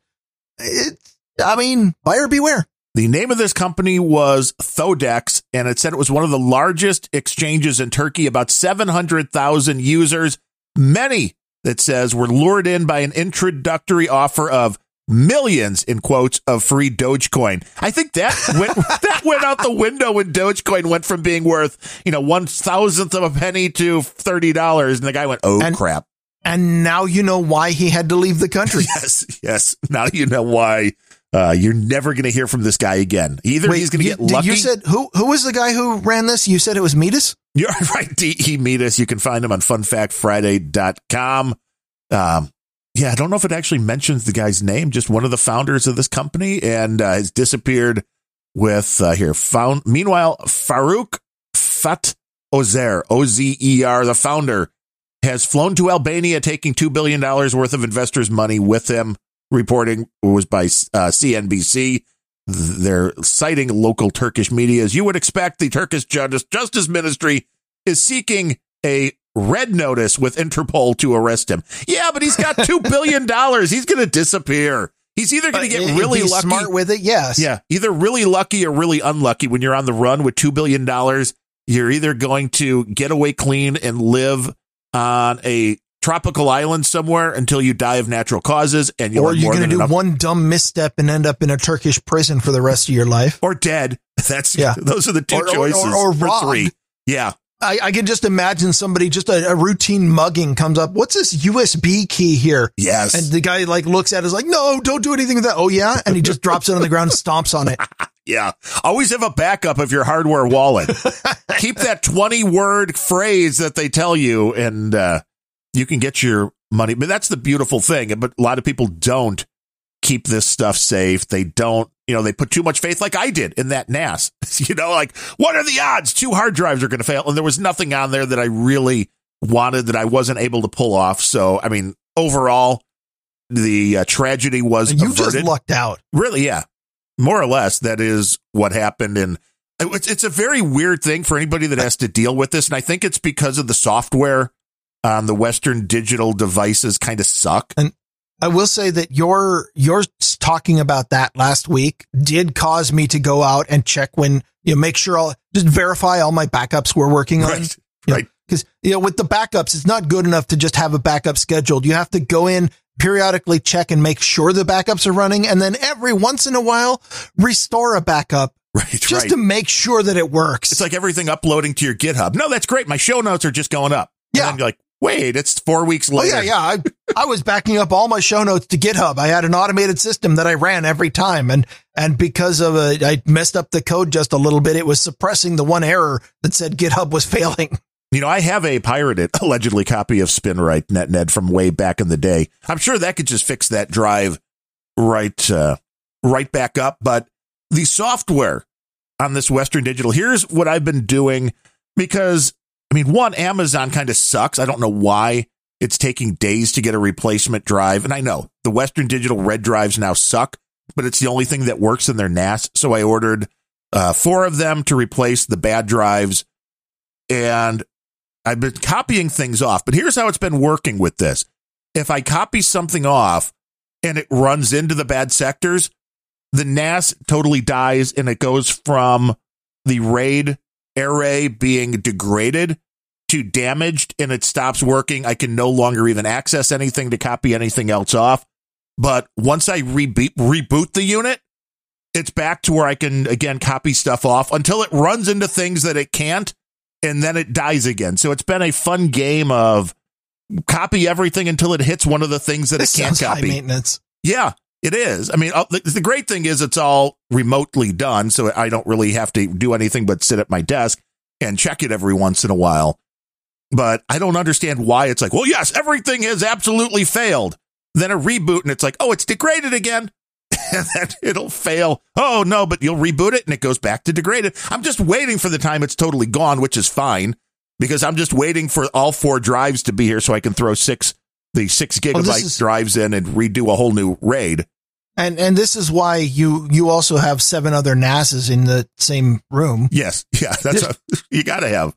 I mean, what RAID layer is it where you mirror one of your NASs to 2 others? A lot. And I've thought about that, but it's like, that just seems stupid. But that's why I keep. No, it seemed stupid before last Friday. Yeah. Now it seems like that's well worth the money. And I woke up the one day at like 4 a.m. and I'm like, oh, were my comic book collections or all, we had a bunch of photos and stuff from trips and stuff for years. I'm like, oh crap, were those still on there? And I had to go look and I'm like, no, okay. And then went back to bed because I'm like, oh shit, did I lose a lot more than I thought? But the reality was everything else was moved over to working NAS devices. Yeah. And a lot of the other stuff, there were copies on some external drives. And the reality is it's mainly just, this was my, as we like to call it, the personal Hulu or personal Netflix, where you download everything and throw it on there. And this was only TV because, I hoard enough to where there's one NAS that's only movies. And that thing is like way older, but we never watch movies. Net in the troll room is saying This Week in NAS with Darren O. It should be. I mean, everybody should have one. Might be a clue we should go off and check on our experts. We could do that, but I will one of these days. Now, if everybody wants to, one of these days, we'll thank some experts. Yeah, and if everybody wants to pitch in, I want to get like one of these mothers of all NAS devices. QNAP probably would be the brand I would want to go with, but they have some of these that'll hold up to like 32 drives, and I'm like, I want that. I want that thing. So our next push then is going to be the Darren O 33rd NAS fund. Yeah, with like a NAS that can replace all of the other NASs, and there's just enough drives. The MOAN, the mother of all NAS. Yes, that's what I want. I want the mother of all NAS devices so I can have everything on one, and then all of these other little piddly NASs that can only hold 4 or 5 drives at a time. Those can just be used for backup purposes of the mother of all NASs. Get the server room with the HVAC and you look in, you're like, these aren't servers. No, they're all hard drives. They're all connected to one NAS. Yeah, that's about what it would be. And I mean, they sit right downstairs. And I mean, the fact that it sits about 3 feet away from the furnace maybe should be a problem, but it stays cold down there. The furnace is, I've checked that before. And in the summer, it's nice because they stay nice and icy cold. And in the winter, it's pretty damn cold in that room as well. But I was always out checking the temperatures out. I keep up on these things, and I do keep up, which is why when I first saw one drive went bad, I'm like, oh, no big deal. I'll just order another one. And then immediately the second drive failed. Like, can't just catch a break sometimes. Sometimes multiple drives are going to fail, but we do have some experts to thank. First, why'd you do that, Bemrose? First and foremost, to derail you. You're going to have to try a lot harder than that. Coming in with $20 and 2 different $10 donations is our buddy Farmer Todd, who tried to get in on Friday because, and it's in his note here. He said, I missed the cutoff Friday. I sent $10 during the tractor conversation while in the tractor and talking to CSP. See, there was his problem. He was talking to CSP. Was in the tractor with him? Yeah, maybe. That would be very helpful if CSP was in the tractor. Yeah, CSP is a really helpful guy. He is. He goes out and helps with the tractors whenever needed. Yeah, and he also tells me all the time that, Dvorak not come on your show. No, he's never going to go on. Like, he will. I have faith. He hasn't yet. I'm like, have a little faith, CSB. But he doesn't have faith. But he's talking to Farmer Todd, which is good. And he said, here's another 10. Maybe each of you can get a burger. I mean, that is sad. That's about what it costs in the area here to get a burger. And, well, if you have somebody else fix it for you at a fast food place, maybe. Yeah, I make my own. I make my own. They don't cost $10. No, you can get actually a pretty nice steak for $10 at our little local grocery that you can walk to from here. They have really good. It's interesting, and this is something that people need to know as well, because it's something I never really paid much attention to. But we'd been buying the chicken breasts at our local Meijer, which is a national chain, and I always figured they were okay. Every now and then you ran into a bad one, which was way fattier, and it's like, well, that just happens.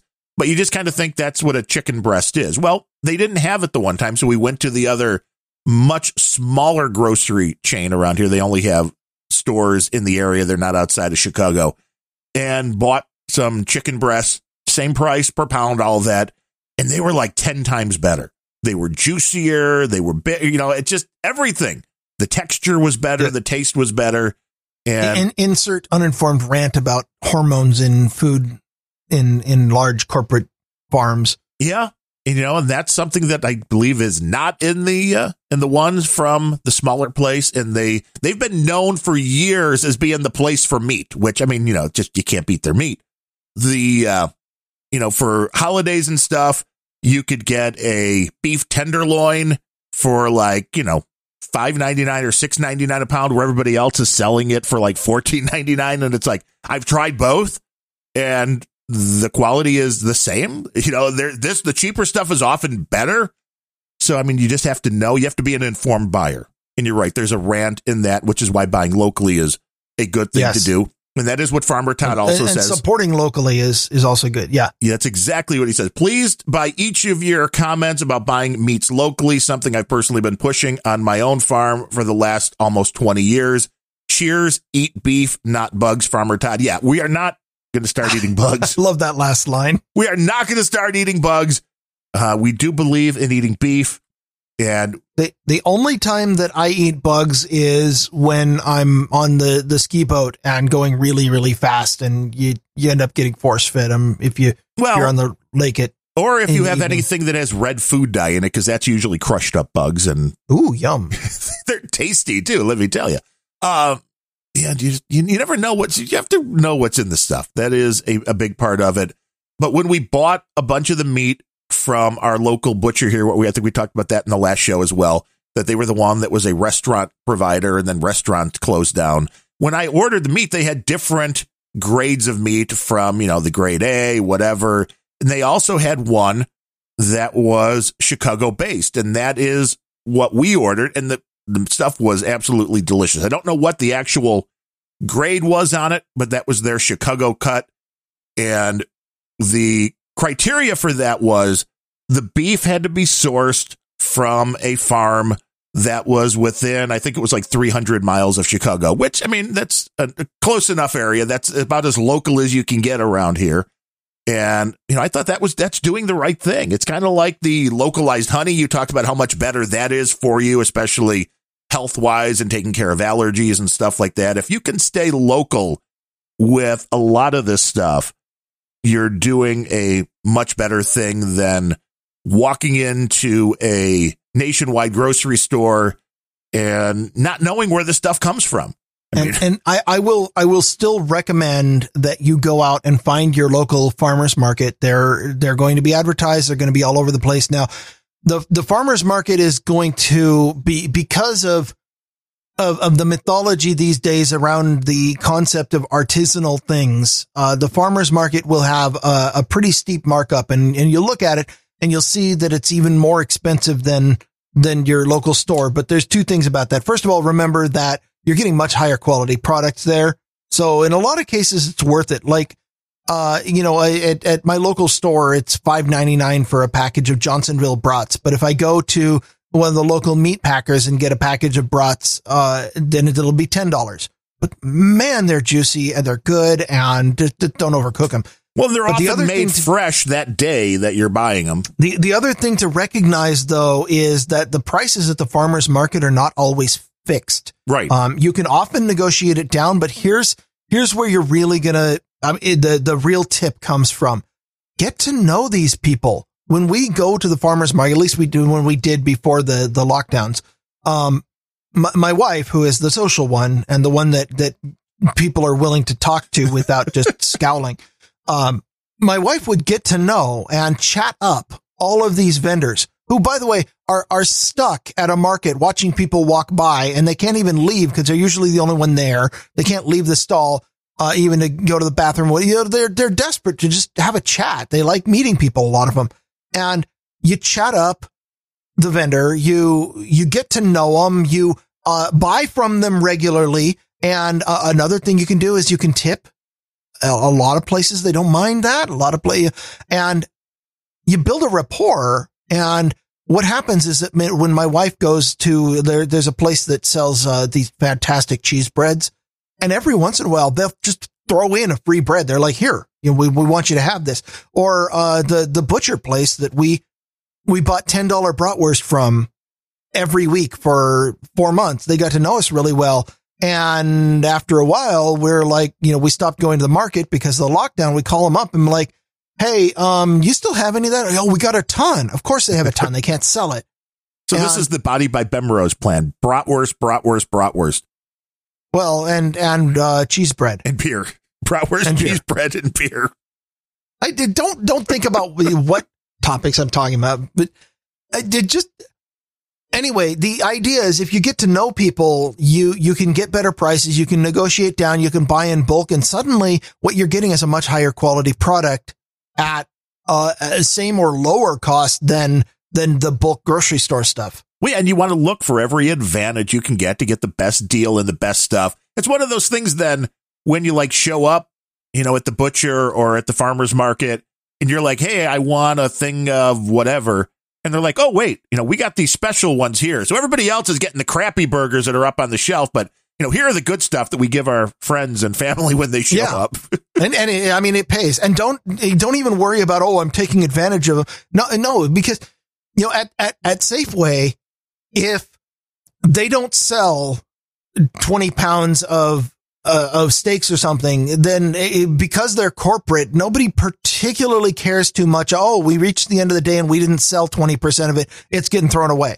The local butcher would really like to sell that. And if that means selling, if it's the difference between selling it 40% off and having to throw it away at the end of the day, you're going to get a damn good deal by just talking to them, hang out, get to know them. Yes. And the quality is way better from these places that specialize more times than not. Anyway, I'm sure there are exceptions, but overall, if you have a good butcher shop, there's always exceptions everywhere. But the beautiful thing about the free market is that if their quality is consistently crappy, people stop buying there. They go out of business and everything. The market is better as a result. Yeah. Overall, support local when you come down to this stuff. If you can, I understand it's a pain at times, but check these things out because quite often you'll get a better deal. I mean, it seems crazy for people to understand that, but the steaks that we bought from the place here, which is called Whittingham Meats, they were way better. Ham, I love it. Yeah, I know. It's a family name,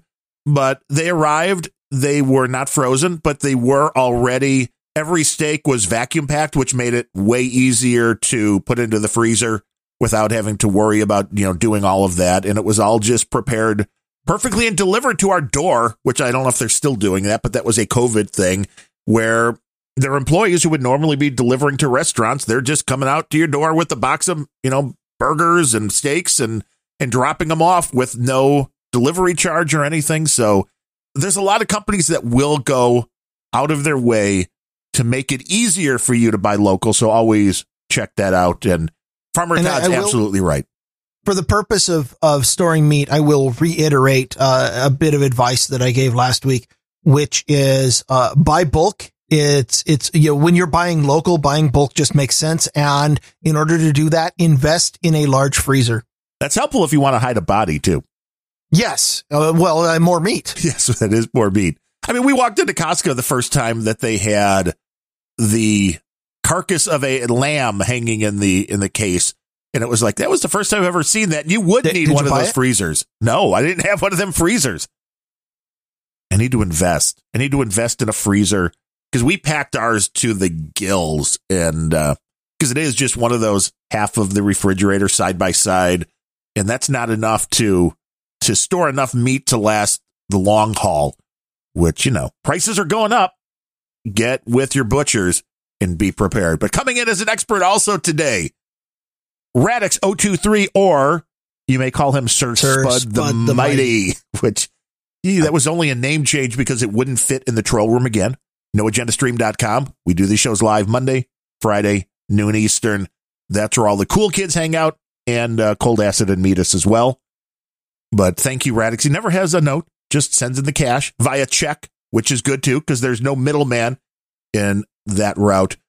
But coming in recently, these two just came in during the show. So I was grabbing those while you were ranting. You didn't notice because you rant so much. It doesn't matter. Yeah, which time when I was ranting? I don't know. It was one of them. See, you can't even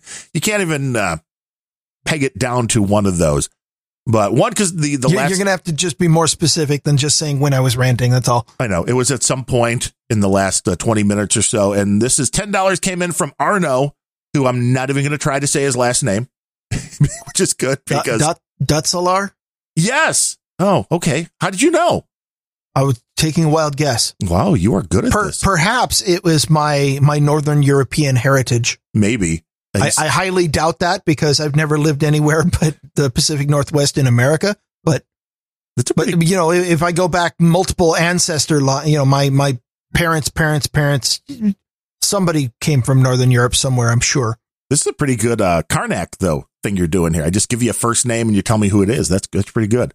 But he did include a note and said emptying PayPal, which is always a good consideration for anybody.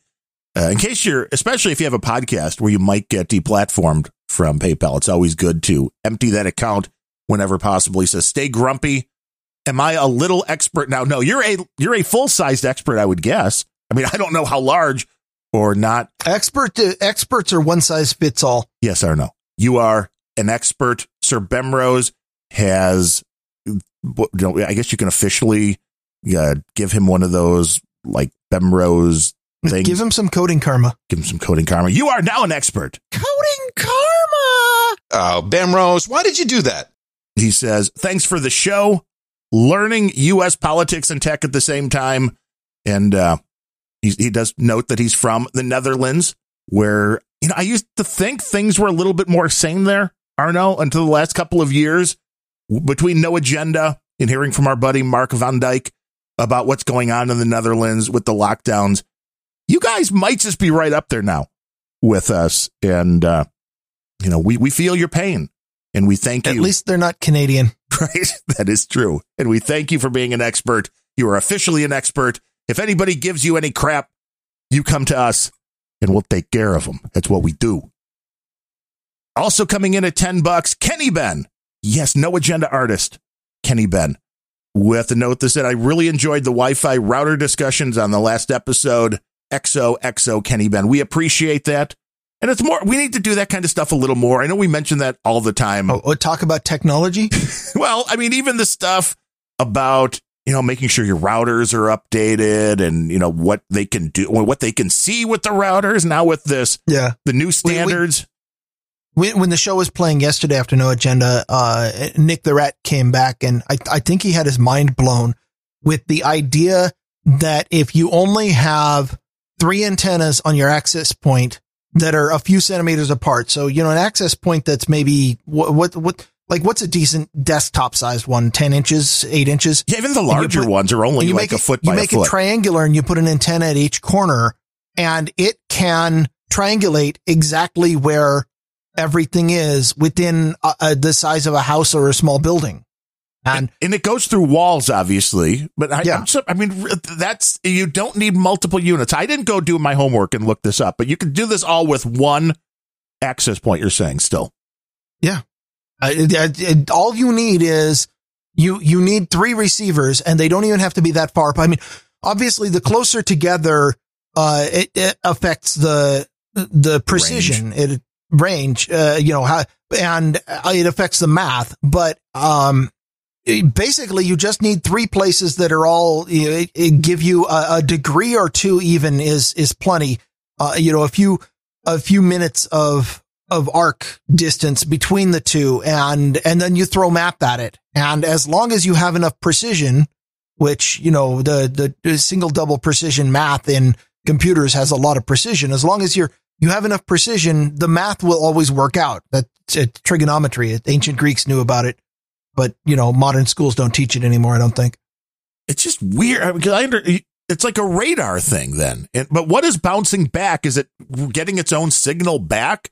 Is that how this is work? I still don't get it. Triangulation. But how are you triangulating if you're with triangulation? What you do is you send out one signal, and then you have multiple receiving stations. And the important bit is knowing when the signal bounces back, it will, you know, if one receiving station is closer to the thing you're detecting than the other, then that receiving station will get the signal back sooner. And so you send a signal and then you listen at multiple places and you detect the time difference between when it gets back, when you send it and when it gets back. And that time distance difference is, you count the speed of light or, you know, I guess radio waves the speed of light. If it's sound, yeah, but like what's it when bats bouncing do it, back it's the speed on? of sound. If you're sending out a Wi-Fi and it hits a person, it's not being bounced back. But if it hits a wall, then it's now not bouncing back.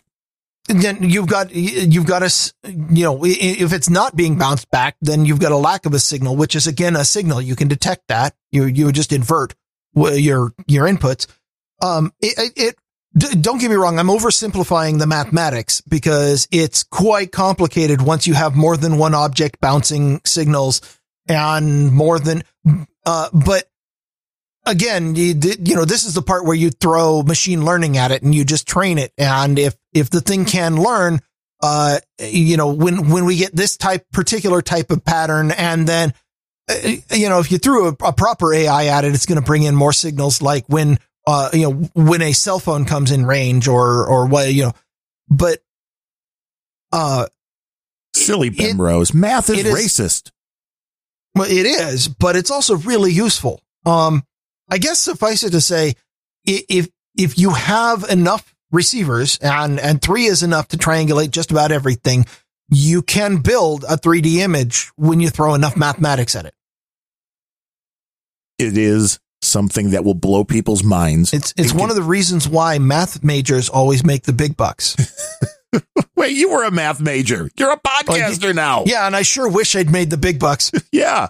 I mean, if you want to help, poor Ryan Bemrose, math major, go to grumpyoldbens.com/donate, and you have a plethora of ways to become an expert and get involved.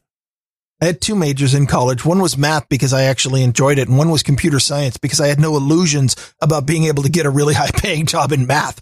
Oh, I thought you had a major in alcohol and cavorting. No, I had minors in brew tasting and amateur gynecology. And you've become much better at those with practice or not. I don't know. I've had more practice. Yeah, a little anyway. But grumpyoldbens.com/donate. You can use the donate button. That's PayPal one time or monthly. You can use the P.O. Box address if you want to go the check route, which we appreciate. Or you can use one of the cryptos, Bitcoin, Ethereum, or Cardano. And if there's one you really like and we don't have a wallet up, let us know, and we can probably add that. But that's where you want to go to become an expert, and we appreciate everybody for supporting this, the grumpiest podcast in the known universe anyway. There may be some beyond our universe, but if that's true, we haven't found it yet. But if that's true, we don't know them. Right, and we can claim it anyway. So what else do we got? I got another supply chain attack. Ooh. In the password state password manager, which is should alarm a little bit of people if you're getting vulnerabilities. You know, you get a vulnerability in your chat app, you're like, this is terrible, maybe I'll use a different app. Right. You get your password manager compromised, there might be problems. Yeah, that is we've talked at length about password managers and what the downfall is. We've recommended password managers over and over again. Yes. And if your password manager has an exploit, then the hundreds, if not thousands of username password combinations you have are then at risk of being out into the wild, which would be a total nightmare. I don't know about you. I don't have hundreds of thousands of passwords in my password manager. You're not hacking enough then. I clearly, or I'm not signing up for free accounts at every freaking PHPBB out on the internet. You did at one point though. Yes, but I've forgotten all those. In fact, I've forgotten the one password I used at all of those accounts. Well, yeah, back then nobody thought about these kind of attacks. Yeah. So, by the way, a supply chain attack. We talked about the big supply chain attack was from January. That was where we talked about that at length, which was SolarWinds. Right. Supply chain just means that, they didn't hack your computer immediately. What they did was they got into the update mechanism, and all software these days is set to automatically phone home and look for new code to download and execute, which is why the supply chain attacks are particularly horrifying, because there's no good defense against them for a consumer other than shutting off automatic updates if you're allowed to do that. Click Studios, who is the studio that put together the password state manager, they were compromised, and they, by the way, they sell password state mainly to corporate customers. So I don't expect a lot of people listening to this probably use this password manager. They say up to 29,000 users affected. I went ahead and poked around their site, and they said that they have over 29,000 users using the password state manager. So that's where that number came from. That's a decent amount.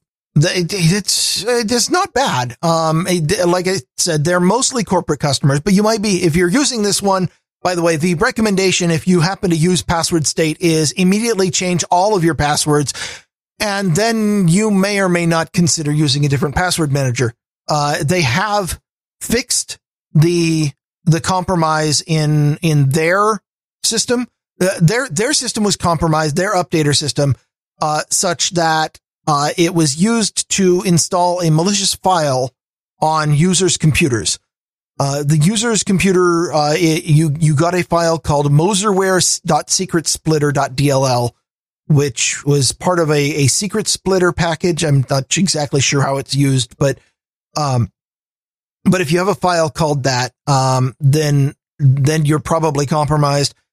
That file attempts when run, which is after the update and your software reboots itself, it will attempt to retrieve and execute a web payload from a URL that'll be in the article.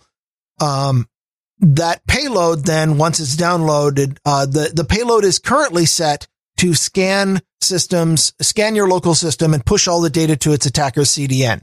So it doesn't look like anybody had turned on the botnet aspect of this. They were just scanning systems and getting your data. Now, that's not great. And you probably lost some credit card information, and you almost certainly lost all your passwords right to this. But at least it looks like they got to it before the web payload was switched to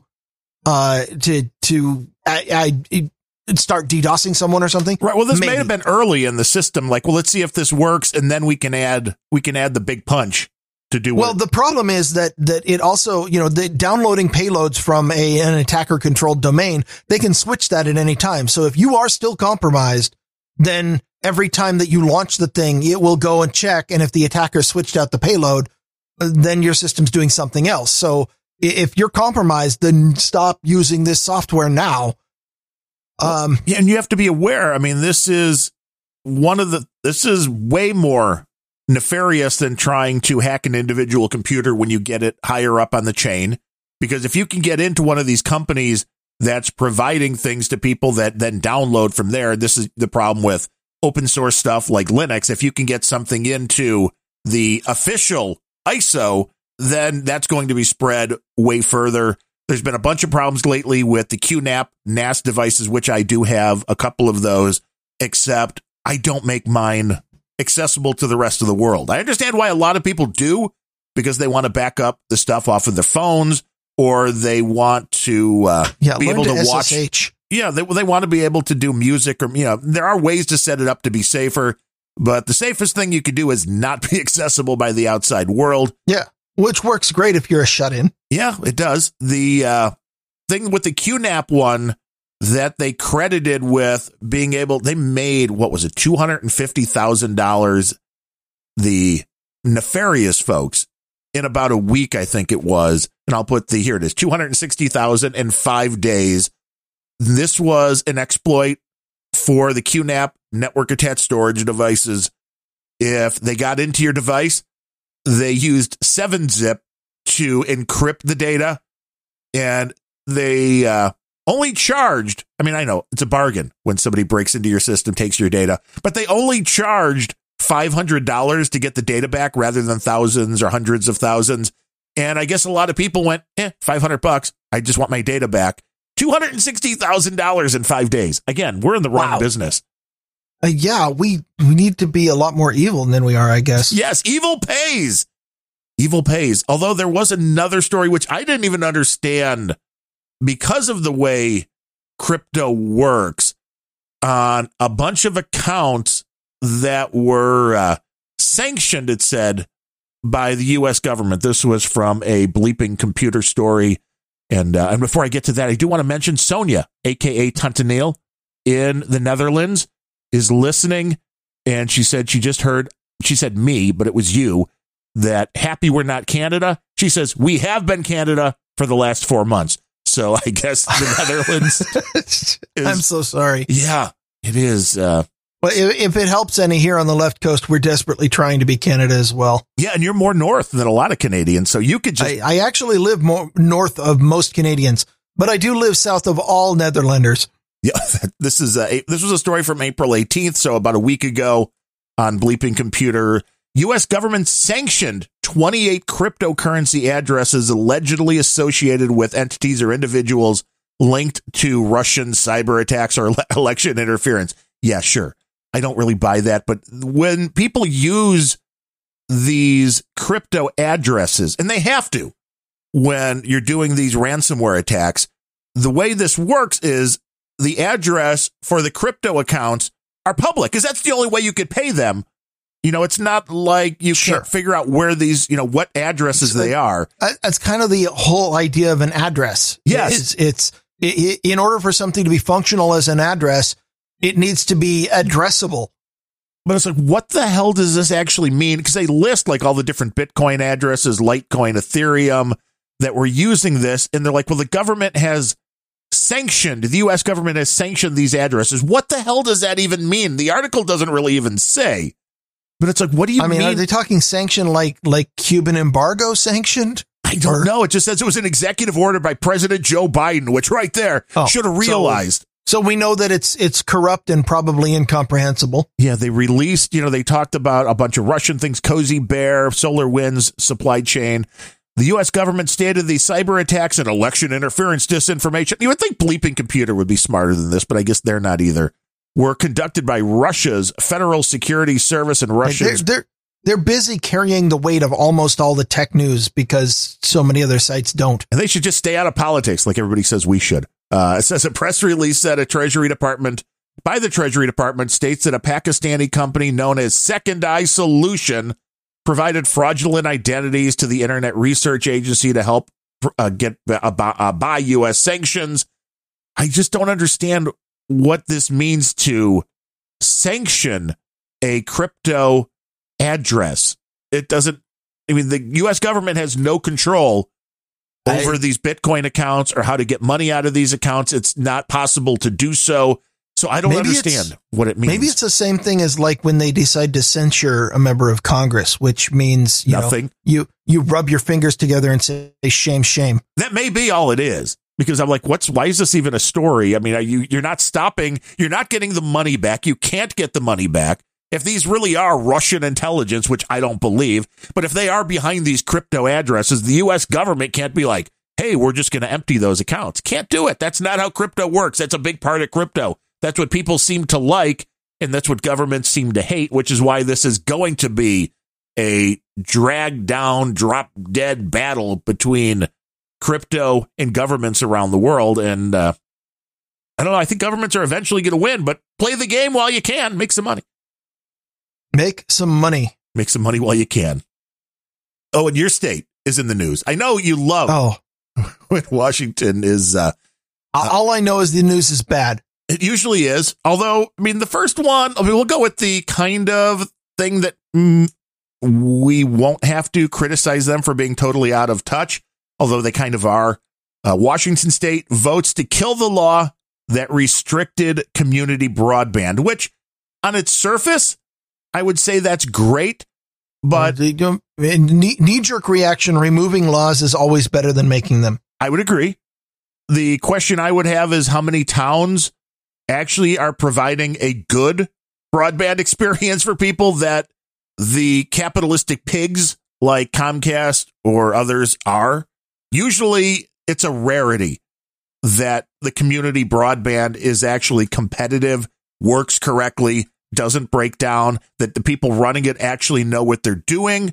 So while it's good that there are not a law there in Washington that says you can't have community broadband, I want to see a success story from a town that this actually works with in Washington. I think there are quite a few places in Washington. Washington has so many geography challenges where, a lot of places where you try to get broadband out to a rural area, you do so via EM waves, sending either, microwaves or like high power Wi-Fi or something. And, Washington, it's difficult to get that done because there's often mountains in the way. There's a lot of communities that have tried to work around this because of the challenges. It's not usually worth it for the big corporations to do it.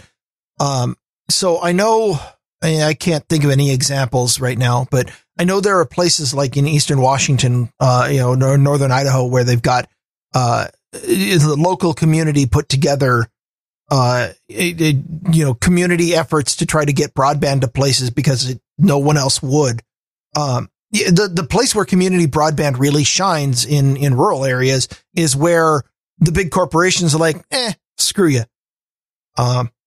Also, this is unconfirmed, so I might be entirely wrong, but I think Tacoma, which is hardly a small rural town, I think Tacoma had a municipal broadband for a while that was really quite competitive. But you said for a while. Does that mean it's no longer in existence? Well, if it was illegal, then I'm guessing they didn't do that, but I really haven't paid attention. I guess that would make sense. So we'll see. Maybe they can come back with this. I don't know. It's here on the other side of Seattle. I'm very much stuck in a Comcast zone. Well, no, but you have a secondary ISP.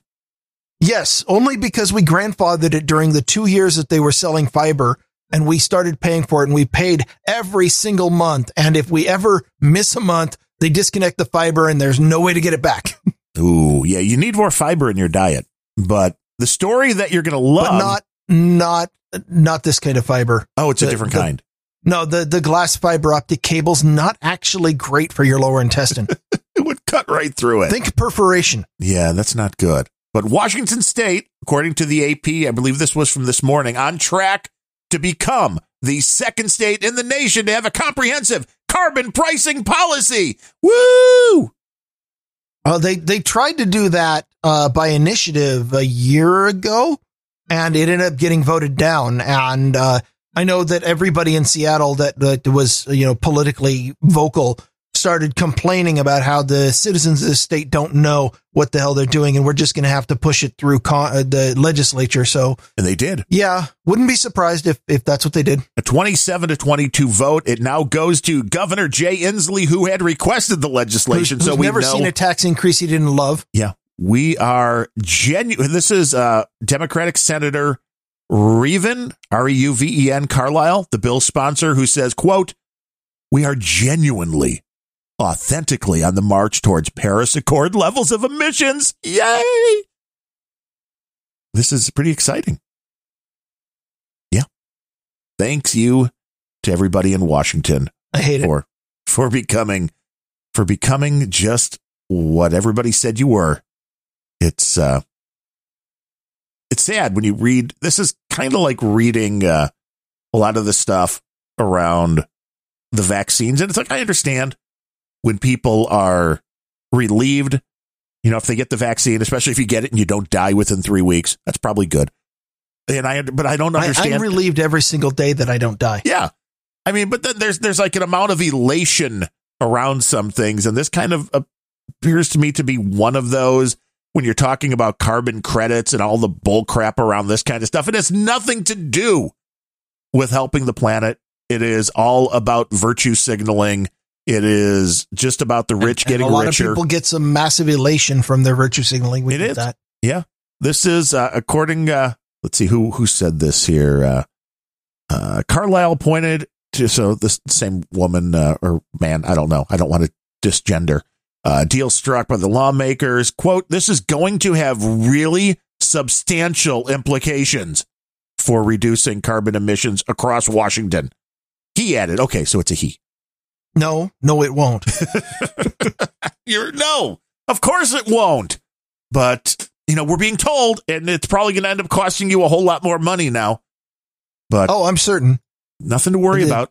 Nothing to see here. The only thing going up faster than the cost of living out here is the housing prices, which means at some point soon, I'm going to have to get out because I won't be able to live here. But as soon as I sell the house, that's my exit strategy. And you won't ever have to see me again because if I can stick around for another year, this crappy little house I bought for $120,000 will be worth, $2 million. Republicans who have blasted the bill. There are Republicans in Washington. Oh my God. They blasted as a Eastern Washington on businesses that would also mean increased cost for Washingtonians. A Senator, Ann Rivers, Republican, said, what I feel in my heart right now is a very heavy weight because I know there are families in my district from across the racial demographic who will never be able to bear the weight of what this bill promises. Yeah. Congratulations. It's virtue signaling. Yeah. Well, maybe somebody will look at this and say carbon taxes are racist and then it'll die on the vine. Yes, do that. You're the guy. You're in Washington. Be that guy. Go out there and be like, this is all racist. And see if you can get some traction. People will be confused because they want to say everything's racist. So you could probably get thousands of people to sign a petition saying this is racist as long as you don't let them know that you're not one of the woke. People don't have a lot of information. Use that against them. That's all I'm saying. Yeah, but people don't want a lot of information. Comic strip blogger. Your podcast still going on, or is it post show? Yeah, stop napping. I'm not sure myself. Yeah, stop napping, CSB. We're wrapping this show up, and it was another award-winning episode, I think, of news. Yes, we can be like YouTube and give ourselves an award. Can we? I mean, I guess we could. What? Yeah, that was another story from No Agenda yesterday, where they had some kind of awards show where they came out and Susan Wojcicki won a massive award for like humanitarianism, or no, it was like freedom of speech award or something like that, which is utterly ridiculous until you realize that the awards show was put on by YouTube. Right. It's prevented by you. Yeah. Not, it means a lot less when you give yourself the accolades, but we'll take it. You're an expert, Ryan. If nobody else is going to, I'll go ahead and do it. We may as well do Grumpy it Old Ben's, the best show on Grumpy Old Ben's, bar none. And with the best producers, with the best experts, and you need to be a part of this, to be a part of the fun. GrumpyOldBens.com/donate is where you want to be to keep this show on the air twice a week, coming straight into your ear hole with no filter, well, except the audio filters. We have no content filtering. That's why. No Bemrose filtering. Right. I was going to say, I keep trying to work on a Bemrose filter. Nothing's been strong enough yet. So if anybody can help me with that, that would be very much appreciated. I'm pretty sure it'll end up with a 1997 UI. Probably. Well, that's if you write it. It's like, why does this UI suck so much? And they're like, oh, wait, I wrote it. Okay, I'll just move along on. But we'll be back on Friday to, tell you what's going on in the world. Tell you why we hate it. I mean, every now and then we like stuff, but every now and then we like stuff and then it breaks. Yeah. And if everything was all sunshine and lollipops, we wouldn't be grumpy, now would we? With that said, until next time, I am Darren O'Neill, coming to you live from a bunker deep in the heart of Middle America, just outside of Chirac, where I got nothing. And from America's left coast, where VHS rental is making a comeback, I'm Ryan Bemrose. Felons.